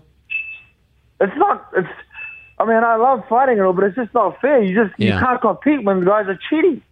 Yeah. It's like someone going in with a gun. I mean, imagine if I started cheating is using gear. Yeah. You don't think if I went and maimed someone, do you think they'll think it's fair? No, they'll say, well, he was fucking doping. Well, okay, I was doping. Okay, give me 2 years off. Then what? That's it. Nothing happens. His kids go without food. His kids go without a provider. Then what? I mean, I understand there's the hurt business, like I said before, but on an even playing field. I get it. I got into this because it's an even playing field. Like, you know, we're doing the right thing on an even play. We're not injecting ourselves and enhancing ourselves to try and murder someone, because in the end we're trying to kill each other, but without enhancing our shit. I just think, he needs to be made an example of. All these cheaters need to be made an example of. You know, these people that they do it for profit, money, whatever it is they do it for, they need to lose it all. And the fact of the matter is, they say, well, what about us? We said, well, who told you to stick a needle in your fucking poo chute? You dirty ass scum. Who did?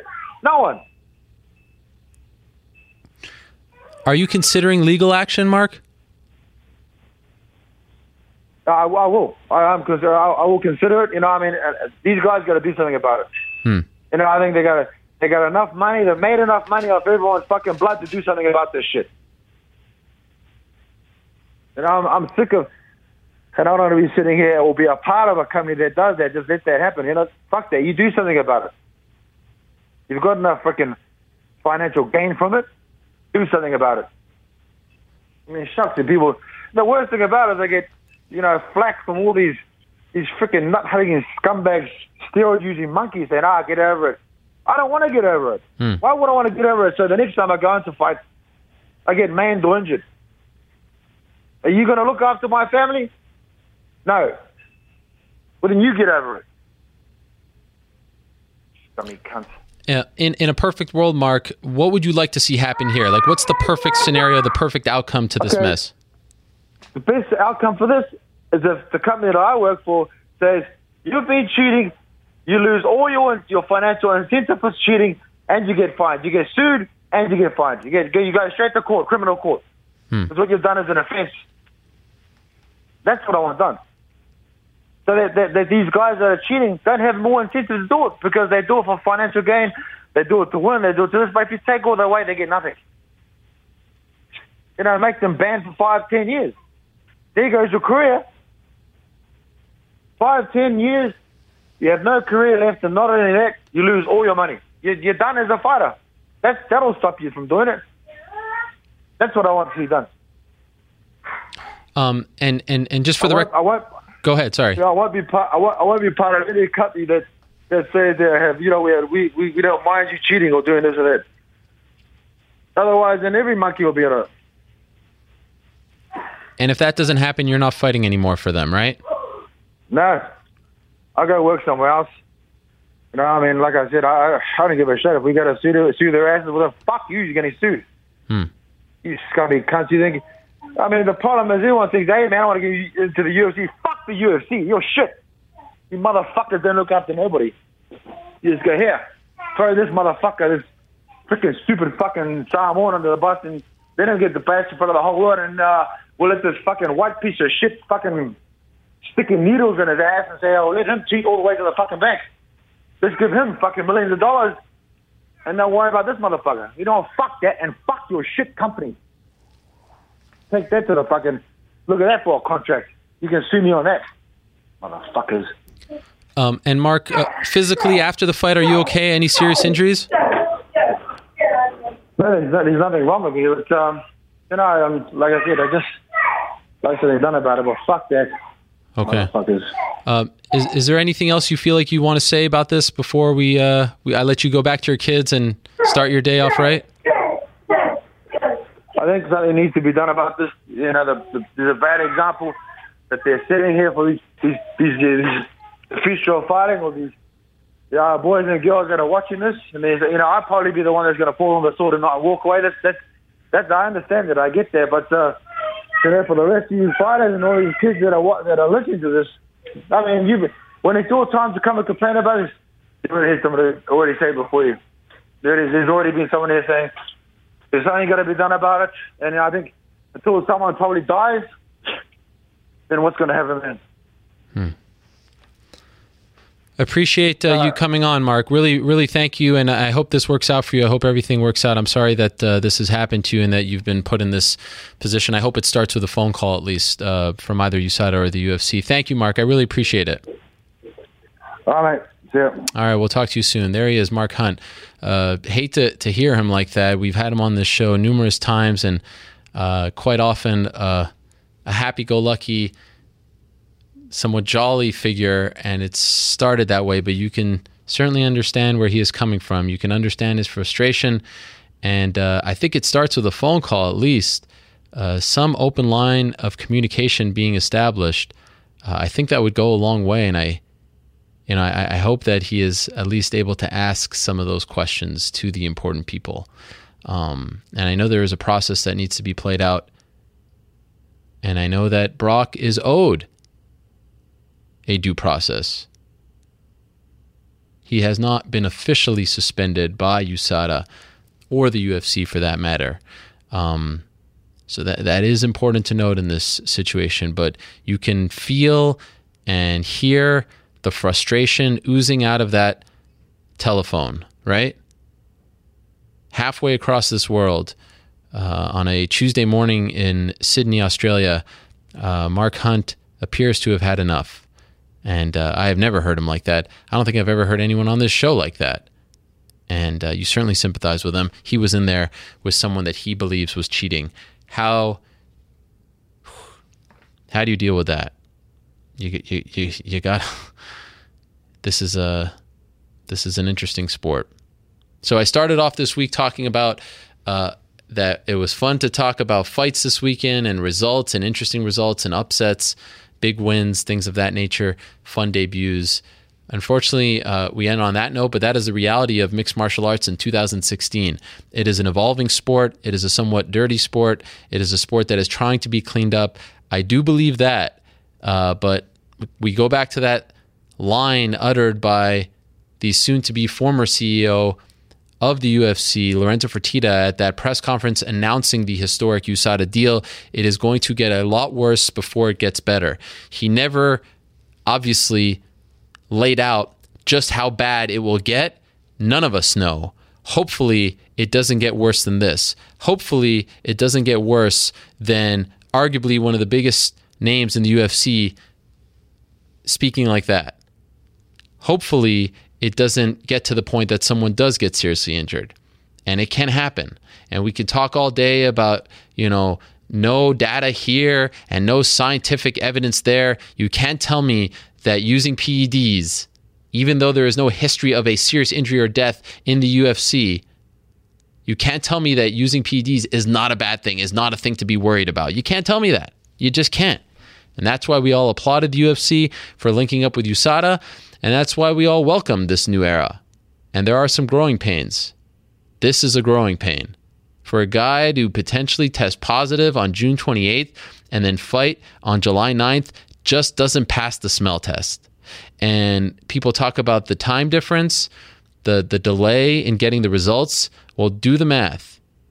June 28th, July 9th. That's 11 days, right? Then we find out last Tuesday, which was July 19th, that Brock tested positive or potentially failed his second drug test on July 9th. That's 10 days. Oh, by the way, the result, I screwed up. June 28th was the first test that he potentially failed. Those results came back on July 14th, officially announced on July 15th. So let's say 14th. That's 16 days. Came back 16 days later. If he failed another one on July 9th and it gets announced on July 19th, potentially results get back on July 18th, that's what? 9 or 8 days. Had they gotten the results back from the June 28th test 9 or 8 days later, that would have coincided with before UFC 200. You see what I'm saying? So anyone saying that they can't get the test back in a timely manner before the fight, I'm just not buying it. There's too much money. There's too much at stake. There's lives at stake. There's health at stake. There's reputations at stake. You got to figure out if you're going to go through the trouble of doing random out-of-competition drug testing, you have to make sure that the tests come back beforehand, before the fight. You just have to make sure of it. There's got to be a way because it's a futile mission. Sure, you pop the guy afterwards, you find out. There's something to that. I see the value in that. But if we're going to go through the trouble of locating these guys all around this great world, you got to get those results beforehand. There just has to be a way, in my opinion. Any final thoughts, NewYorkRic? I am definitely not about to follow that one up. That's a walk-off. That is a walk-off from a man who knows a thing or two about walk-offs, right? I mean, I put 100 flame emojis on Twitter, and that's what it was. I mean, he came out guns blazing. Yeah. Perhaps, yeah. You can't be all that surprised. All right. Well, that does it for this show. What a way to end. We made a habit out of some pretty memorable end-of-show interviews. Mark Hunt's no different. You can hit my music. Another big week of MMA is upon us. As I mentioned, Invicta returns on Friday. Is it Friday? NewYorkRic, you going there? He's gone. He went to bed. I think it's Friday. You got me? Yeah, I got you. I will be in Kansas City Friday night event. It's Friday night event on Fight Pass. World Series fighting back on Saturday on NBCSN. But the big one, of course, is UFC 201 in Atlanta, Georgia. Tyron Woodley finally gets that crack at the UFC welterweight title. You know, the knock on Woodley throughout his career has been that he can't win the big one, right? He's had some opportunities. It felt like he exercised those demons against Carlos Condit, had the slip up against Roy McDonald, but is this his opportunity? It certainly looks like it is. Is this his opportunity to finally win the big one? Tyron Woodley versus Robbie Lawler. Does this Robbie Lawler story, this amazing story that no one saw coming, does it continue post-Saturday? We'll be talking about that next Monday on the show. For now, we say goodbye. Thank you very much to Julianna Peña for stopping by. Great stuff from her. Thank you very much to Mackenzie Dern for stopping by. Congratulations on her successful MMA debut. Thank you very much to Khabib Nurmagomedov for stopping by. Great stuff from him as always. Welcome back, Chael Sonnen. I maintain if he passes that test, that we'll see him back. Thank you very much to Daniel Leith for stopping by. Welcome back to Michelle Waterson. And thank you very much to Michael Venom Page and, of course, Mark Hunt for stopping by as well. Back next Monday, same time and place. Hit us up, iTunes, Stitcher, YouTube, all that good stuff and more. Till then, say peace.